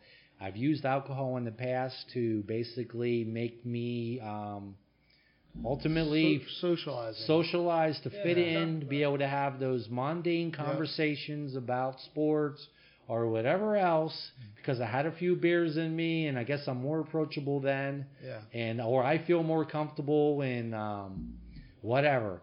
But I realized that actually just created a weight on me. It just caused me to lower and lessen who I really am. And now, since I haven't had I used to go out like every other Saturday, or every Saturday, go out, hang out with a few friends. I thought they were my friends. Drink about a bottle of wine, and go dancing. Pretty much it became a meditation. It was my way to socialize and enjoy one night a week. However, now that I don't drink any longer, I feel like it's okay to be me. I'm actually happy being me. I'm happy allowing my strengths to come out instead of being hiding them or doubting who I was and feeling like people were judging me or whatever it is. I don't care anymore. I'm grateful. I'm in position now that I'm so strong internally that it makes no difference any one individual's opinion of me. Absolutely no difference on my path and my mission. And that mission really is to share, like, you can live in the spirit of grace. I do. I don't always get to it right away when somebody's pushing my buttons, but over the years I've learned, like, I'm very good at going back to them and saying, hey, you know what, I was wrong. And that's the traditional sense of forgiveness. But my new perception is, and I've been able to do this like once or twice, and it really is, you have to ask God to help you. And it's really, really, really powerful and important because it opens you up to a whole set of new circumstances. And that's what I'm going to talk about right now, is when you stand for giving, you open yourself up for receiving or for getting. Yeah. When you stand for getting, you now receive from God or from the Spirit. It's not going to be from that human or that man or woman that you're having a challenge with. You're never going to get what you expect from them. Our expectations, they're just that's a big challenge, to have expectations in relationships. It's never going to happen. I mean, look at Jesus and he was talking to the disciples and sharing with the disciples, like, hey, these miracles and these are the things that you can be doing. And ye are gods of the Most High. And you can do this too. Follow me. Get rid of everything and follow me. How many times did they say, what in the world is this guy talking about? They just didn't get it. They still followed him, though. But they still followed him because, look at this dude. He's performing miracles. I would love to be able to do that, but they really didn't have that heart. They really didn't have the unconditional love. They didn't have the power that comes from unconditional love.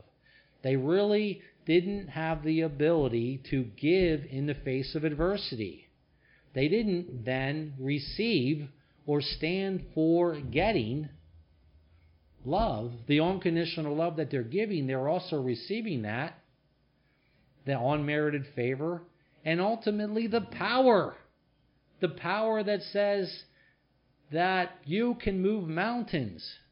you know what's happening to me in my life, and it's really very, very interesting. And it's not about me personally. It's happening in my life. I'm recognizing it, but I really have a pretty strong ability to affect the weather. And and I'm not taking credit for the rain that we just had, but I did some praying that because of the farmers. I live in Lancaster County, Pennsylvania, and the farmers' livelihood here has been challenged.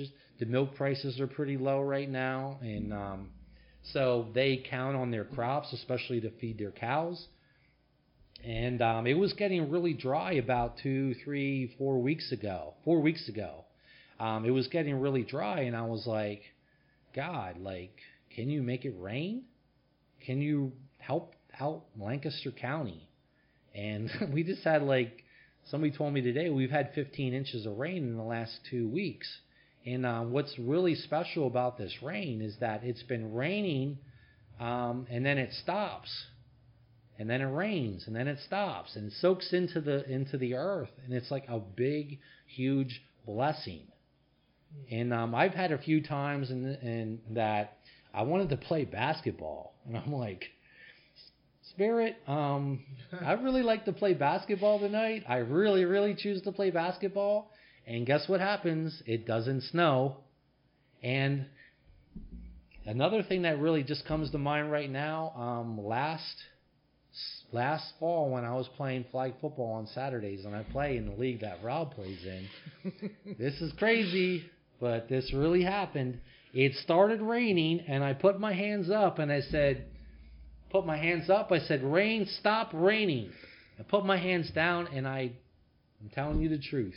It stopped raining right then and there. It's just the power that comes from living through your heart, attempting to have that unconditional love. And I'm not going to expect it, but it's really awesome when it starts happening, like every time you start working with the weather. And it's the same thing with basketball. Yeah. Like, I can go in there and, not I, but the Spirit, because I meditate and I ask God to express through me like all day long. And what happens when I get on the basketball court is like things beyond my control happen. Like one time I was shooting a basketball and it was going like off to the side of the hoop and it curved and went in. It was actually in a game. It was in a league game. The ball curved in. And I know, Will, you can believe that, can't you? I can believe that. Sometimes like, you know, I do a layup and it'll be like hanging on the rim and I just yell at it like, go in, you know. Yep. And when you do that, it adds this level of mystique. They're like, he just told the ball to go in and they listen to him. I gotta try that one. Talk to it. Tell it. I miss a lot of layups. There you go. Tell it. I don't even shoot jump. I try not to shoot jumpers anymore. Yeah. I like you don't have to. I've always told people it's a game of percentages. Yeah. This is an easier shot than that shot back there. Ray Allen only shot like 30-some% from the 3-point in his career. And that's Ray Allen. That's only 30? Huh? Only 30? Maybe 40-something. It was probably 40. Maybe low 40s. Yeah, it was low 40s. Nobody's ever shot half. No. You know what I mean? So, I mean, but you can shoot a good 70-80% from pretty close. From the foul line. But no, like you're saying though, you do start to see that in basketball because it's about an energetic expression, and you know recreation. Yeah, it is recreation. You know, we're out in recreational facilities, recreating, trying to bring about the essence of creation, and that's why I think the people who definitely in sports is you know, it's great to see. It's the easiest place to see it working. When you see people like Michael Jordan and people like Dr. J, and then like in football, like you see people like Deion Sanders, or people who bring themselves, who aren't just. It's kind of like the difference between when you see a person singing a song and they're just going through the motions, and then when you're seeing somebody sing a song and they've attached themselves emotionally to the song, and they're in it, and you can see it, and you can feel it. That, when you bring yourself and you express who you are in the game, you will always make a mark. Well, there's always those players that you're watching the game, watch them play on the field, but you can feel it through the TV, right? You can feel that emotion through the TV, and I mean, Eagles fan, obviously, and Brian Dawkins was one of those guys. Yeah. For sure. And Reggie White, absolutely. Absolutely. Ray Lewis. Yeah, there's an intensity. Not a big Ray Lewis fan, but yeah, Regardless, look at the energy there's that emotion. he brings. But Brian Dawkins, for me, like the switch, they say that he on the off, he is just not the same guy. That he has a switch, and whatever that switch is to whatever it takes for him to get to that place must be an amazing thing. Because they say from the difference of off the field how he is and the guy is on the field, however he gets there is got to be an amazing thing. To me, it's just becoming about how quick can I get into the flow of things? How quick can I? Meditation does that. That's what it does, and that's why. Do you meditate before you play? On my way there. I don't know if I can. Well, yeah, I guess it is a particular type of meditation.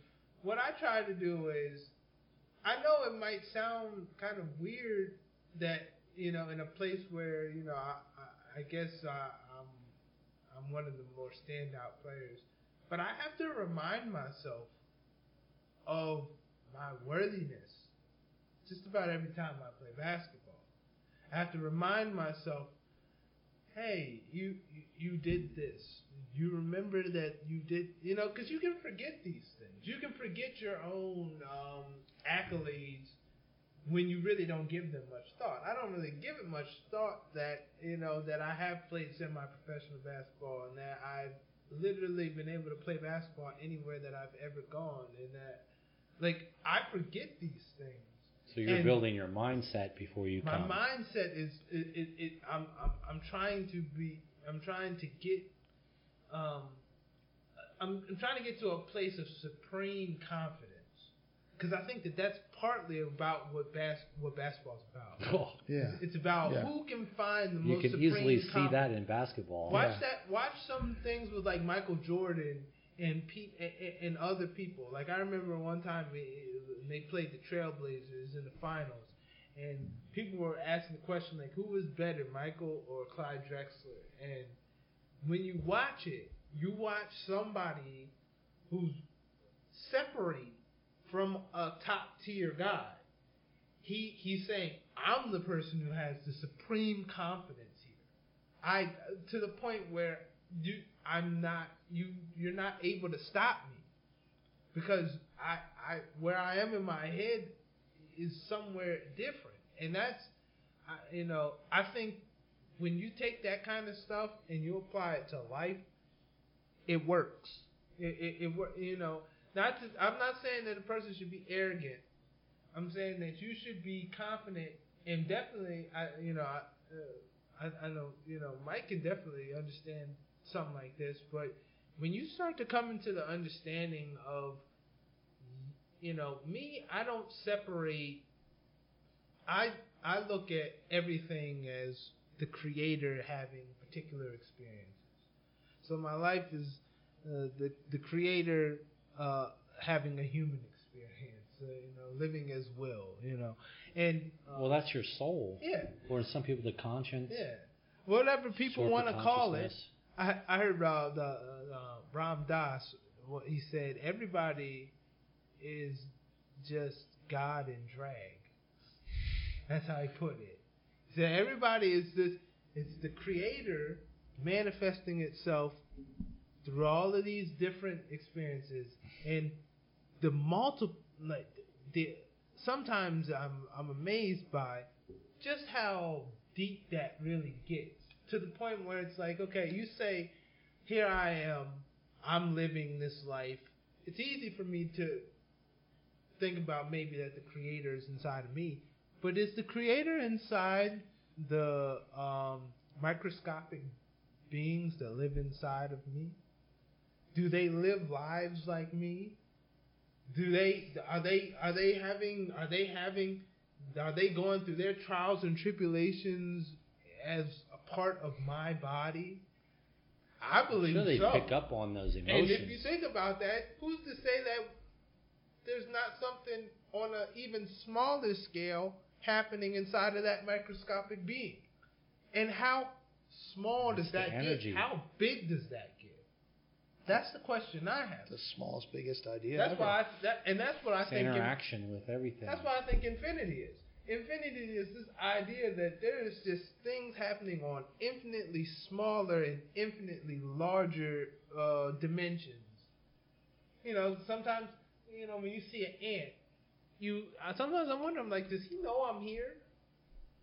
Kind of like us. Like, we're floating around in this planet. Who knows? We might be floating around in some snow globe. Snow. You might be on some cosmic being's elbow or something. Like, he doesn't even know that but you don't see him. He doesn't see you because you're in certain dimensions. You're in certain spaces.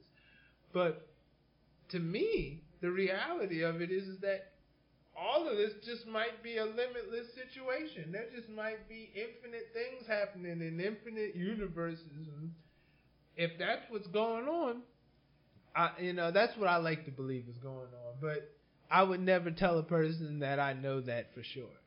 It's just how it seems to be. And there's a beautiful thought in being able to see the similarity in anything else. To be able to look at a tree and be like, I can learn something from you.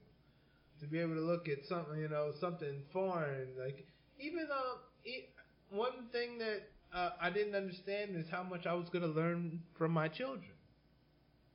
People say, oh, you're teaching the kid. Yeah, you are, but that kid is teaching you stuff. They're teaching you so many things that, it's amazing.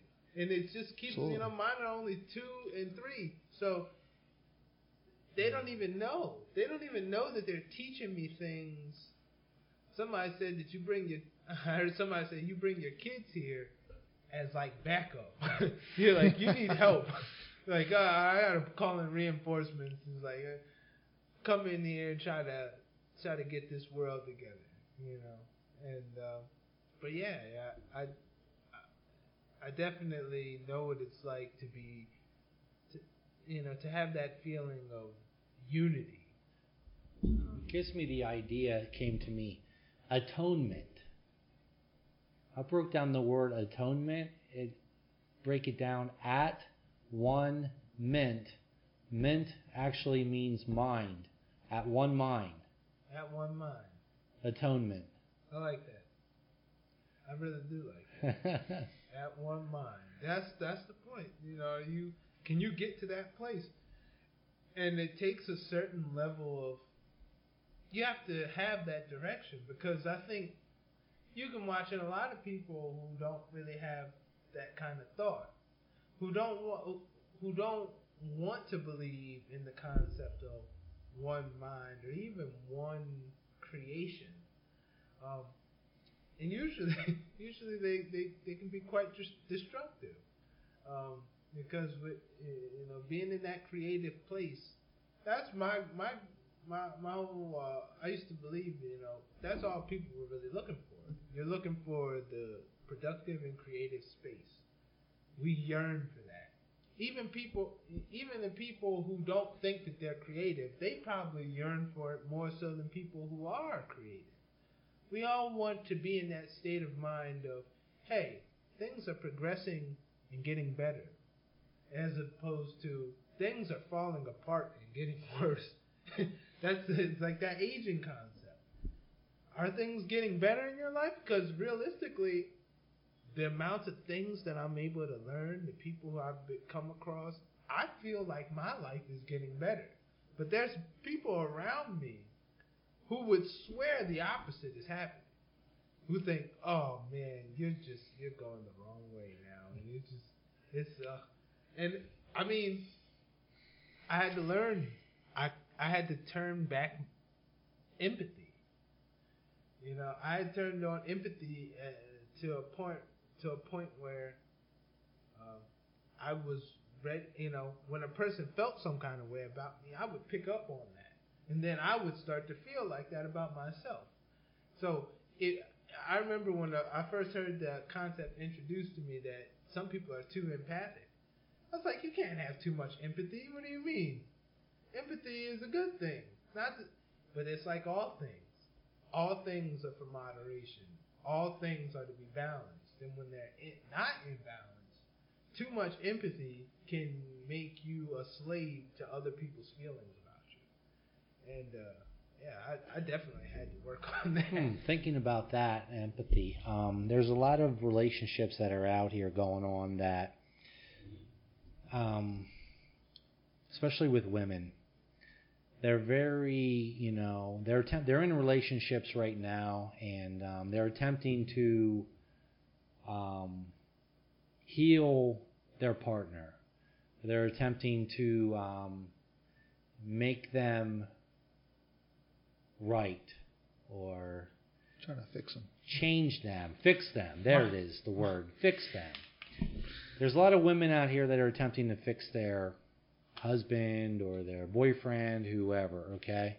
I think that's very admirable, but ultimately what that comes down to is because you have expectations for that man. And so what happens with expectations, most of the times they're not going to be fulfilled, and you're going to end up feeling disappointed, right? So you say, well, I did this and I did that for that person, and I didn't get anything from it. And, I don't know why I did this. And then you're going down on yourself, and you're really not gaining anything for all the things that you did do, even if you did it with love. Love in your heart to help somebody or to possibly change them or whatever. And so what ends up happening is you don't have anything to show for 10 years or 5 years or whatever, 2 years of giving everything you got to make a relationship work. And that could be for a guy too. Mm-hmm. There's lots of men out here that are like, they want to have a relationship work, and their partner is caught up in alcohol, or their partner hasn't gotten over the hurt that they've had from their previous relationships. So how do we deal with those kind of situations? I feel like I have a very simple method for that, and that would be to not do things for that person, but to do them for God. So you start building a relationship with God through that man or woman in your life that is really being a challenge for you. So everything you do, say, you cleaning up after them, or just being supportive and loving, you don't do it for that person anymore. You just start doing it for God. So that's going to alleviate your expectations. But you're building that. You're giving all that energy that you were giving to that person. Instead of giving it to them, you're giving it to God. And so now you're developing a relationship with God. And so now you're going to start receiving from God, because that's what your expectations are, is just to give it to the Spirit. And now the Spirit will give back to you, because you're doing it for the right reason. Mm-hmm. You're not doing it for selfishness. You're not doing it because you want that person to change. You're doing it because you know that ultimately this is a relationship with God. And I think that brings up another thing, and that's that I think that what you're detailing in the book, it can be understood by people who don't necessarily believe in God. For a lot of people, and it's like God is kind of is a loaded term, because God in Western civilization usually ends up, if you say God, people tend to believe that you're talking about the Christian God. But I think this transcends any religious trapping of what you observe as the Creator. I think that it's not just I think the purpose of the book is probably meant to talk to people who come from that tradition of the Christian tradition, but help them grow in the spirit of grace, which is grow in the spirit of the Holy Spirit. They recognize as the Holy Spirit. To help them grow in that, ultimately you need to learn to release your need to judge. And that's what I mean. I think that in itself is just a very admirable type of thing. Would you call yourself a Christian, or would you call yourself someone who's kind of grown out of that? Not to say that we look down on that, but I know that there was a particular point in my life where I couldn't necessarily. I have Christian tendencies. I have a lot of Christian sensibilities. Like, I have a lot of those. But I wouldn't necessarily call myself a Christian in the sense that I've never, I don't believe that Jesus Christ is the Lord and Savior. I just look at my relationship with Jesus actually got better after I was a Christian, because I was like, that let me really see the kinds of things that was going on. I don't even necessarily know if Jesus was a real person, but I feel like I can learn from the story, and that's what I think mythology is meant for. It's meant to encode a communication to people throughout time. It's kind of like a time, like it travels through time to try to communicate something that somebody maybe thousands of years ago was trying to communicate. And that's why I think the beautiful thing about this is, even if you can't say that you're a Christian, even if you are of another faith, and if you have if you worship 30 gods or whoever, you can still benefit from the idea that we, like you said, are you seeking out that unconditional love? Because I think those are the types of things that transcend religion. Those are the things that when you look in different religions, you start to see that concept pop up everywhere. People are always trying to get to the, people want to be loving. But sometimes the world can distort you and make you not be. You would like to be there, but it's hard sometimes to get there. And that's why I think that this book could be really important for people.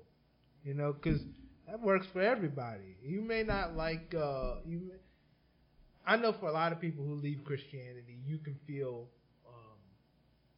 kind of scathed by it. You can feel like, well, they were teaching me lies and stuff like that. And I felt like that for a long time. I felt like, I generally was just like, I didn't want to hear anything that really it had to say, because I had discovered that it wasn't true in the way that I thought it was. And once you come to a more compassionate place, you say, okay, all right, well, maybe it's not the truth the way that it was told to me, but it has its truths in it. And I definitely think that that was at least what Jesus was trying to get across to people. Whether he be real or not, that unconditional love is the way to the kingdom, and that exists inside your mind. It exists, it exists inside of your essence. Well, I can remember doing reflexology out of this chiropractic office for a little bit of time, and this one guy came in here, and this I don't know what you call it, colored guy, black guy, whatever, but we're all equal, we're all the same, we all came from the same place, we're all going back. And but anyways, he said that he had a message for me. I was like, really? Yeah, he's like, I want reflexology. Him and his wife came in to get reflexology. He said, I have a message for you, though. And this guy is probably the most spiritual man I've ever met. And he said he started off like broke, like no money.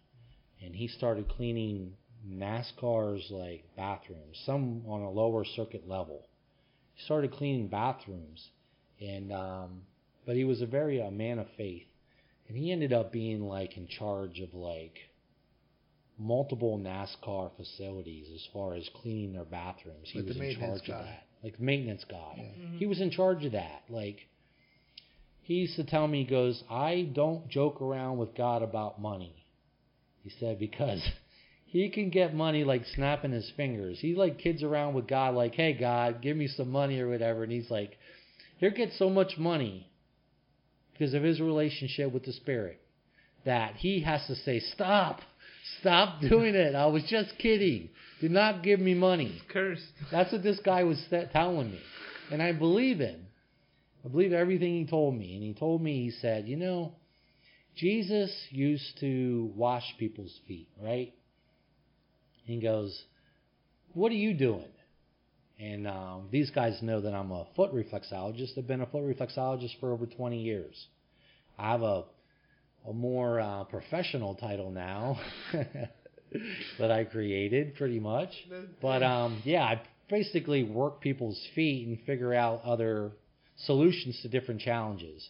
One of my favorite things is to figure out the emotional, mental challenges, behind the health challenges. But that's another story. But so he told me, what are you doing? And I said, well, I'm working people's feet.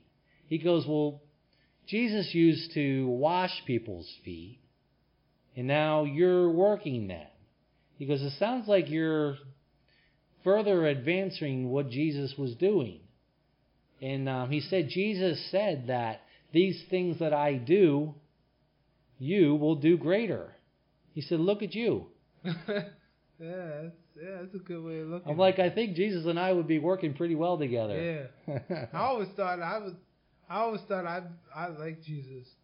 I always thought in reality a lot of the people who I grew up with in Christianity with, I don't think that they would have had much time for him.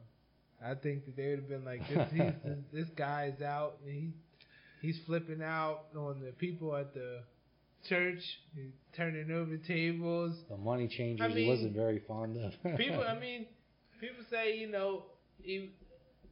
that Jesus was like the most likable person ever, but he got killed.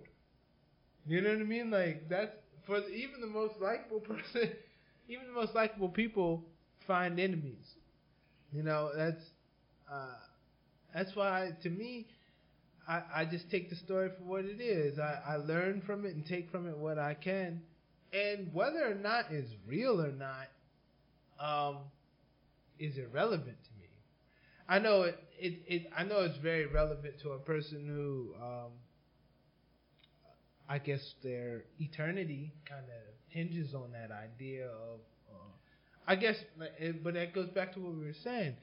Are you seeing this from a metaphysical standpoint, or are you seeing it from a literal standpoint? A lot of people, they feel like, look, I got my mom's over there. She's in heaven right now. Like, I got to do what I got to do to get there. And I understand that. Like, I get it. But for some of us, there's so many different religions in the world, and I feel like I've been blessed to see a lot of the sameness and a lot of the core values that are that resonate in all of them.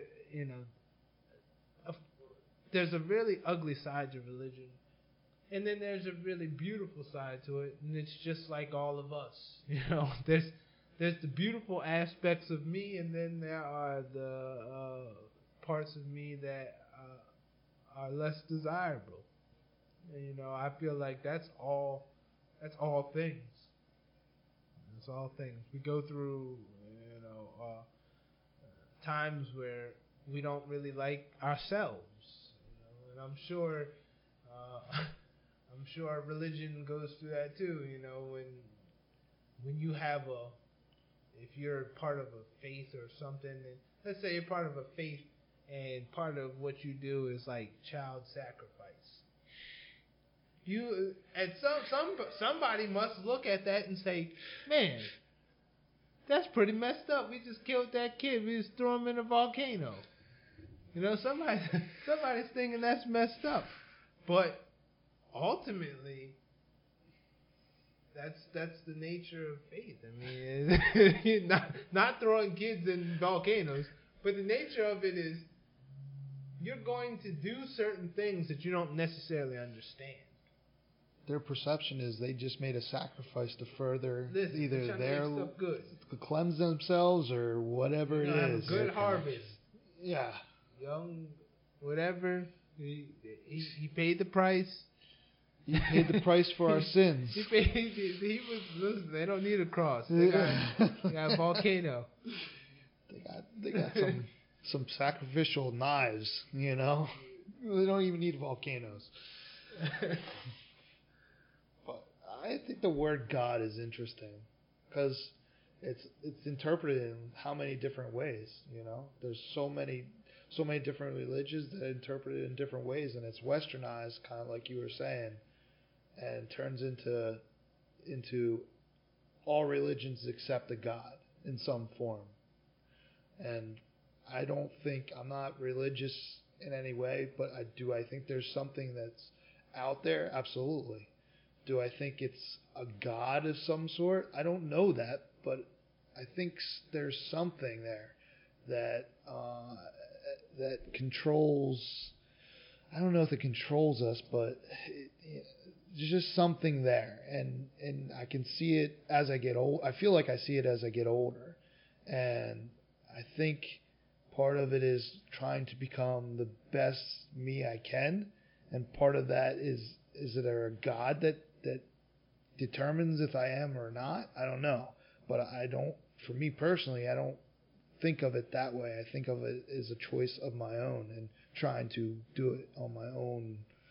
I don't know, my own way of doing it, and continuing to think in the best way I can. And body-wise, as I get older, obviously, thinking about what I'm putting in my body. I know food is just food we eat isn't the greatest, but you know, I've never taken supplements, but I take something in the C60 now that I think has made a difference. I think I heal faster. I think I feel better. I mean, I play basketball. We play basketball for like 2 hours on Tuesday, Thursdays, and I could probably play another hour easy without even thinking about it. I'm not tired. I don't know. I don't know what a God is a symbol for different things, and a symbol to different people. And whatever that is, if you think about like mythology and the fact that Zeus was a god and the lightning bolt meant something to somebody, what that meant to them ended up making them think about Zeus in that way. So at some point somebody came up with that idea. How they came up with that idea, what it made them think of that idea, is the same way that we have a Bible, and how the people that wrote the Bible made them think of Jesus in that way. I don't know. It's kind of like my way of religion. I mean, that's a good perspective, because I think when you were growing up, did you go to church?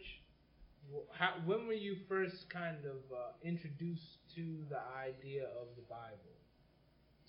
Well, first off, when I was younger, I used to have nightmares, and for some reason, I somehow used to pray to God. I can remember being like 3 years old, living in probably 3 or 4 years old, living in Adamstown, Pennsylvania. And I can remember having nightmares, like those fingers pinching at me. And I used to pray to God to like help me. And where that came from, I don't know. I really felt like growing up then, I had a very strong spiritual connection. Can't really explain it. Didn't understand what it was. There was nothing in your household that would really... Not really at that time. Yeah. Then my mother met somebody, and so we lived with them. Did your parents go to church? No, I never met my father. So my mom, no, she didn't go to church. Mm-hmm. But I ended up like being the spiritual leader of the house. But I remember my aunt, she was a Jehovah's Witness, so she shared a lot of the Bible, and they had their specific book for that. So that was like the first official. And then there was people that used to come from Grace Brethren in Myerstown. They saw children at this one house, so they like stopped and like, hey, would you guys like to go to church? So they would pick us up on the bus. I would go to church, and I'd get off the bus. I would go in and eat donuts and get some juice, and I would split. Just for the donuts, huh? Yeah. So then I would go out on the town and walk around and hang out, whatever, and then go back and get on the bus and go home again. So that was my religion back then. But I donut was your God. Now I ended up, I believed in Jesus. I accepted Jesus Christ as my Savior back then, and I really believe in my mind, heart, and soul, like the way Jesus is being used today is more of a tool to control and manipulate than really what the message was really about. To me, when Jesus said, drop everything and follow me, it wasn't a physical walk with him. It was to act like him, to treat others as he treated others. And today we have everybody is born into a specific culture. Mm-hmm. They cannot help that they believe in a certain religion or a certain culture because they were born that way, and everybody in their family dressed a certain way, and they did their rituals a certain way, and they didn't do certain things, and every culture has their certain ways. So who am I to judge their culture, judge their religion, and say, you know what, that's not the true way. You're going to hell because you do not believe and you didn't say a verse, and you don't have the understanding that I do and my path, So I, for one, will never, ever, ever. I mean, I'm not going to say that because it's funny how whenever you say the word never, right, you draw that. Yeah. But my intention is to always be respectful of everybody else's path to know God. Mm-hmm. I mean, it takes me to the idea of the prodigal son. That gentleman, that man or whatever in the Bible, he was the furthest thing away from God. He was the furthest thing away from his family's wishes, his brothers and probably sisters, They all wanted him to act a certain way, to be a certain person. Guess what? He did his own thing. I think that's what we call free will. Mm-hmm. I think, didn't God give you free will? That's what the Bible says, that you have free will. How comes you have free will that's given to you by God, but then your family wants to tell you that you need to believe and think a certain way? And or if you say a verse that you're going to accept Jesus Christ as your Savior, and then you go join another church, and now you're not going to be accepted by your religion or your culture because now you're believing slightly a little bit different, To me, I think that's man. That has to do with your ego, which to me, again, is edging God out. I think we need to come to living through your heart and recognizing that God's timing isn't your timing. Your timing is not God's timing. You need to express that grace, because that's what you're basing your religion off of. You need to be an example of that. And if you're telling somebody, you come from another culture and we need to convince you that you need to say a Bible verse and to be saved, I think that's going the wrong direction. I think that's giving the wrong message, and it's actually pushing people away. Mm-hmm. And especially my heart goes out to people like Will, and I've been in that place as well, and all those other people that have decided, you know what, I'm going to go away from the message of Christianity, and I'm going to discover and explore and create other ideas, other perceptions, and I'm going to give those thoughts a place in my mind. I'm going to entertain them, and they might be my truth now, and it might be my truth later, but at least I'm going to explore them, and I'm going to allow myself to go away from what beliefs I've been programmed and conditioned with, ultimately, is what it comes down to. And I'm going to go and explore my own free will. I admire them. I love them. I love that they've been able to explore their own path. Yeah. To have their own expression of knowing God. I love them for that. It's beautiful. They're courageous. There's so many different words that I could use to describe them. It's awesome. And I challenge other people to get past your ego. Get past your plan of salvation or your path and explore, and be open-minded to listening to their authenticity, listening to their path, and still being encouraging and still being loving to them anyways. And see what you can learn from them. I'm sure they're not attempting to control or manipulate the way you think. No. I think they just like to be heard. I think they just want to be listened to and not be told like you're going to hell. Well, who gets to choose the path of righteousness, right? So who gets to choose and determine which is the right path and which is the wrong path? As long as we're getting to a place of I guess of not right. I don't like the word righteousness, but as long as you get into that place where you're doing things that are a positive or doing it in a positive direction, whatever path you take to get there, that's all that really matters. And the path that you take, a lot of times, creates you and molds you, and hopefully in a positive way. I tell my daughter all the time, it's not how many times you get knocked down, it's how many times you get up. And at the end of the day, having a positive outlook on what's going on is not always the easiest thing. It's the hardest thing. Things going around you that we listen to every day, you hear on TV, all that stuff. We don't hear a lot of positive things. We hear a lot of the negative things, unfortunately. So it's hard to have that positive mindset, but you just got to keep chipping away.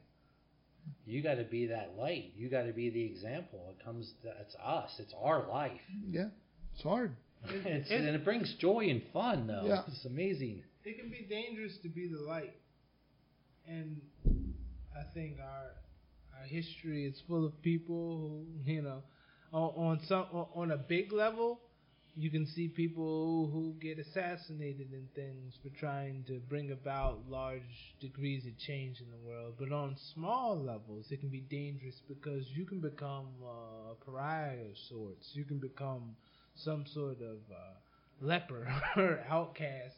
You can be outcasted for your thoughts. And I think, to me, I think I sort of wear it like a badge of honor now, because the truth of the matter is that I went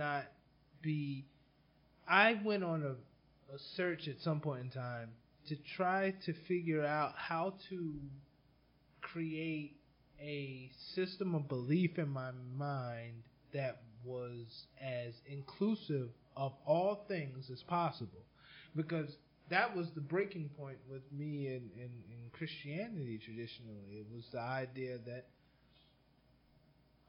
there were, as I got older, I encountered more people who either didn't believe because they were sort of free from religion, or people who were of different faiths, and when you start to ask that question of like, so what? This means that this person is doomed to hell because they choose not to believe what I'm believing right now.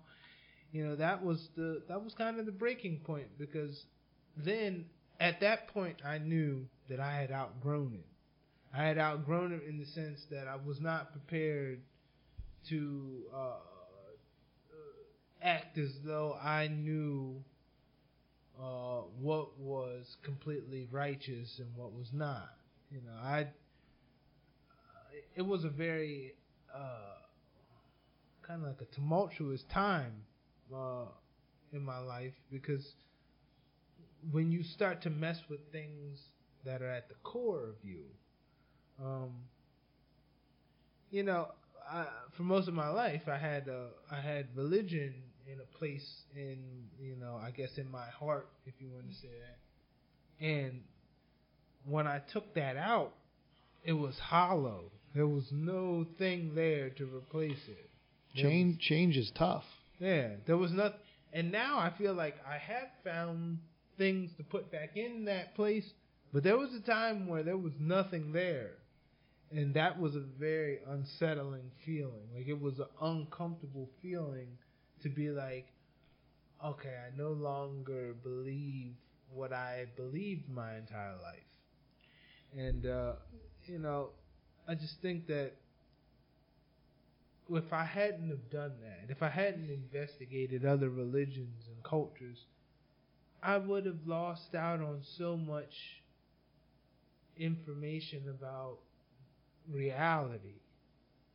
Just because there's people who, I always like to say, there's somebody in the middle of the jungle right now in the Amazon who doesn't know any of this stuff is going on, and that person has the exact same worthiness as I do. And once I came to that conclusion, I said, well, no, there's got to be something else. What are people really trying to explain here? What is this situation that everybody on every continent finds a way, to try to explain in various different ways? And that thing, I think it sits outside of, man makes attempts to try to define that thing. Tries to name it. That's why I always said, whenever you name God, people are about to die. Because there's somebody else over there who doesn't have the same name for God, and they're going to be pretty offended that you're calling it something else. And because their eternity is based on this. Their idea that they're doing all these things in life to live an afterlife. That's a really powerful motivation, to think, hey, I have to do this stuff and I have to be this certain kind of way because my grandmother died and I know she's in this place and I want to see her again. So I'm going to do everything I can. Well, I'm going to do some of the stuff that I can do to get there. And so I totally get it. I understand why people get so caught up in it. But all I ask is for a person to come down to a human, not even a human level, the level of manifestation, the level of you're here experiencing things just like the rest of us. Come to that level and come to the understanding that the world is not your enemy, but it's something that you can learn from and get better from. One of the most beautiful things about this book that Mike's writing, is the fact that he doesn't have traditional understandings of Christianity, but he's going back to Christianity to help people. That's, if people really think about that, that's a monumental type of thing, because it usually goes the other way around. People from the faith are trying to help people who've gone outside of it. They're saying, all right, we're going to bring you back into the fold. No, he's going to these people, even though he doesn't believe everything that they believe. And he's going to go to those people and say, look, I still see that you might have some hang-ups with some things, and I'm willing to help you. Rob, when I told you that I was trying to go and talk to churches, and I wanted to talk to them from a non-believer standpoint, that's what that was about. It's because I love those people. That's the only reason I wanted to go back. Why go waste my time with people who I thought were useless? No, it's because most of the people in my life that I love are Christian people. I wanted to help them through the idea of, hey, yeah, I know your son, he might have got on the internet and read some stuff, and now he doesn't believe what you believe. The same thing happened to my parents. And I don't think that there was really people around to try to explain that, to talk them through, well, what's going on with your son? Probably people, the devil got him, or something. There's probably all kinds of, there's probably all kinds of ways people conceived it. But the truth of the matter was that I wanted to communicate to church people that, listen, I'm not the devil. I'm not here to cause destruction. I'm here to build with you, because whenever I go amongst any people, it's to build with you. I've never come around people to destroy anything. And that's why I feel like I can go anywhere. I don't come with that motivation to disrupt and destroy. And the church was the same. I think some people, one of the preachers I talked to, he kind of got it. The other one, he didn't. He didn't understand it at all. He was more or less about trying to convert me. He wanted to do a conversion. I said, look, I'm past that point. But at the same time, we can build with each other. If we as humans don't understand that, if we don't understand that we can be on two opposing sides of an issue and still build, then there really is no hope for them. We have to really come to grips with the idea that people don't see the world like us, but that doesn't mean that we're not brothers and sisters just here trying to figure out how to make our experience here better for not only us, but for our children and for their children. That's what this is all about to me. It's about building the world for building a world worthy of our children. We don't want to hand them the same thing that we were given. We're trying. There's people here, and with you two, I know that you're actively trying to make the world a better place, and that is something that some people is, they what are you even trying for?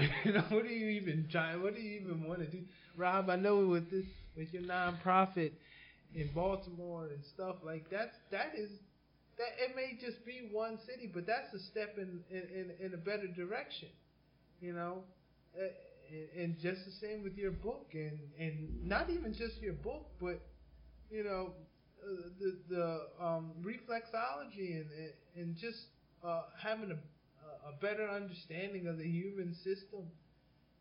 Those are things that are making the world better. Well, you don't know. Also, I have this thing called the Veterans Care Fund I created. Oh man, My intention is it's a religious charity, and the intention behind it is to assist veterans that have post-traumatic stress disorder. Mm-hmm. We like to get rid of the D, so just PTS, and work with them locally here. And I have quite a few friends, and I've already helped them to one level or another to be able to overcome the PST with natural holistic methods to basically teach them about different techniques and therapies that will totally give them more tools to assist them in their transformation to being healthy again, mind, body, spirit connection. And so I'm really hopeful that people will support that and donate to the Veterans Care Fund. And that's a good thing to get behind, That's It's a good thing to get. You can feel however you want about war and things like that. But one thing, I don't, I'm repulsed by war. I don't feel like it has any place in the world. But at the same time, for those who've been injured by war, I think that those have to be some of the most, those have to be priorities to society. Because they've been broken in a way that I think is kind of unimaginable to most people. Broken two ways. Broken in on the way of going out there and fighting wars that we know nothing about, and just like you said, the war in general, and then coming back and getting no care, no help, and feeling, I gotta imagine you gotta feel like your self-worth, which I think is a big thing, is you gotta feel like it's just not there. Nobody cares. I mean, the amount of money we spend on war and the amount of money we spend on the people that carry out that war is such a huge difference. It's ridiculous. So we need to put that. I hate war too, and I don't understand it. Never will understand it. But these guys come back and they get medicated. Yeah, we're just putting them on a line and giving them the number, and then hoping that somebody else takes care of them. I've been down to the veterans homeless shelter down in Baltimore, and there's programs for these guys, but the problem is they get out of the program, there's nowhere for them to go. So what are they supposed to do? They only get a certain amount of time in each of the programs, and then they go back out in the street, or something worse happens to them. So it's easy to use them as ways to prove points and that kind of thing, but we really need to start taking care of them, and not just them, but the homeless in general. Homelessness will become a greater problem the more we don't stop caring about other people, I think. Well, in general, like as a society, and I'm not really the biggest on society thought patterns, but I think in any organization and any people, you're only as strong as your weakest. So if our weakest are on medications and depressed and suicidal, and homicide. I think there's 24 veterans kill themselves a day in this country, and we're only as strong as that. Yeah. So I'm really passionate about finding solutions that doesn't involve medication. That's like a short-term answer. But I'm thinking like therapy and techniques and just self-discovery, learning how to love themselves and forgive themselves. Like all those things need to be addressed equally. So, I don't know what it says about a society that doesn't think about the 24 that commit suicide a day, and you don't hear about that, but cares more about some celebrity that overdosed on some kind of drug or something, and they gets 10 million, views or hits or whatever on social media, and the fact that 24 die a day, and you very rarely hear that. I forgot about themselves. Yeah, they kill themselves. Sorry. Yeah, I knew that, but it's been so long I even heard that. Yeah. And didn't even think about it. And there's 42,000 homeless veterans in this country right now. I mean, so they come back and some way, somehow they become homeless. And how does that even happen in a country that spends $716 billion on war? I don't know. And the thing about it is that That's such a mind-boggling concept that somebody went thousands of miles to risk their lives for something that they probably didn't even have a clear understanding about. At the very least. At the very least. And well, they're a young age. They get injured, come back here, and then find out that really, you know, you would think, hey, I'm a hero. Yeah. You would think that, you know? You would think that. And then when you come back, you'd be like, oh, well, actually, this society really doesn't have much place for me. Because, I mean, in reality, you're usually dealing with people who are spiritually, mentally, and sometimes physically broken. Yeah. War, listening to people talk about actually being in war. I love listening to people who were in Vietnam or in like the Gulf Wars, you know, because they can communicate something that is lost on most of us because we're never in those situations. You know, what do you do when you watch all the people who you've been talking to for the last year get blown up? What do you do in that situation? You know, that can take you to I guess what I mean is we focus in this society on certain things that happen to us that in comparison are just like, you know, you mad you didn't get a job. You know, you're mad you didn't get a job. This guy might watch this whole like platoon or whatever get blown up. You know, and that's a certain communication that can only come through a certain experience, and it just makes me feel like I have a lot of hurt for them because it's like this has been going on. This isn't anything new. This is as long as there's been rulers, there's been people going to do their dirty work and becoming these broken people, and we're only living in times now that is even starting to address these ideas of post-traumatic stress and things. Yeah.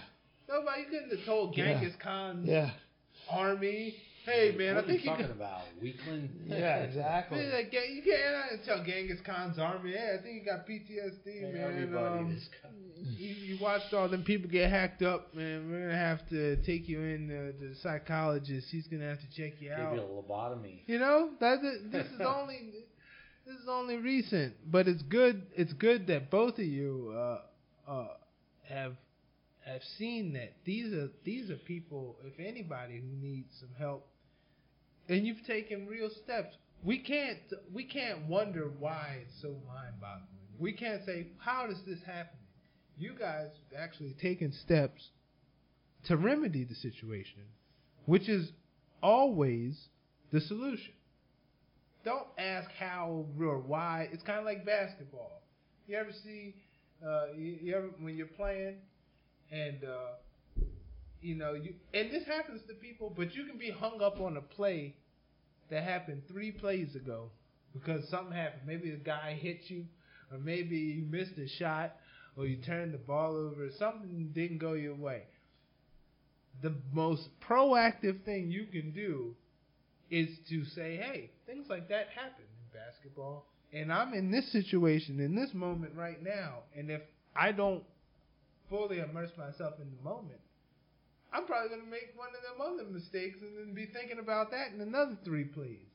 So, like I said, taking initiative and really going at these things, that's a very admirable thing, I think we need to talk about more solutions. Yes. And I was really bad. I can point out all the problems, but at some point we need to start talking about solutions. And that's a bigger thing to do than it is trying to figure out, whatever tweet that just came out yesterday or today. Start talking with each other about solutions and looking at ourselves in the mirror and say, what can we do, instead of looking at somebody sitting in an office that has that has no chance of connecting with any people below him or her. So we just start looking in the mirror and try and figure out some solutions that we can do. Like I said, just 10% of the population would just wake up tomorrow and say, I got an idea. It doesn't have to be a great idea, but I have an idea to help somebody or help something be better. Imagine what that would do. Yeah. And I don't know. I think it's a pretty good place to try to transition out. But no, Mike, I definitely wanted you to,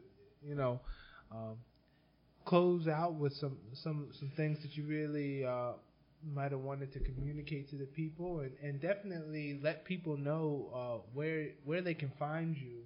Yep. So that they can definitely get some of the wisdom and knowledge that you have. We'll put Mike's email address and contact information at the bottom in the description somewhere. So if you do want to get in contact with him, you have the ability to do that. Yes. Yeah, I just want to say thank you, Will, for sharing your beautiful experiences and awareness. Very conscious. Thank you for coming on. You know, I mean, I do know that this is the most listened to podcast in the world, but millions. You know. Hey, it's the beginning of millions. We had to fit you in. It was tight. The list is long. The list is long. Packing up all your stuff and bringing it over to my house. That's no problem. Really appreciate it. I was just glad you could come on and talk energy. to us. Like you said, you're solution oriented, and that's what we need. I support you. I appreciate what you're doing with working in Baltimore, and you've inspired me about getting a nonprofit and hiring some interns. Freaking awesome. You guys are big time. No, we're on the path. We're all three leaders here. We're on the path. We're making a difference. We're helping others. Most importantly, our intention is to help others. Absolutely. And we can rally around that, and hopefully we can get more people that are going to be working with us and sharing these type of ideas with others and bringing answers and solutions. And most importantly, we're bringing unconditional love to others. And it blesses us. It blesses you. I'm grateful to be a part of it. Thank you. All right. Hey. Thanks a lot. Thanks for listening, and we'll be back next week, hopefully with another interview. We're trying to hammer that out, but thanks for listening, guys and gals, and we'll see you on the flip side. Later. Bless you.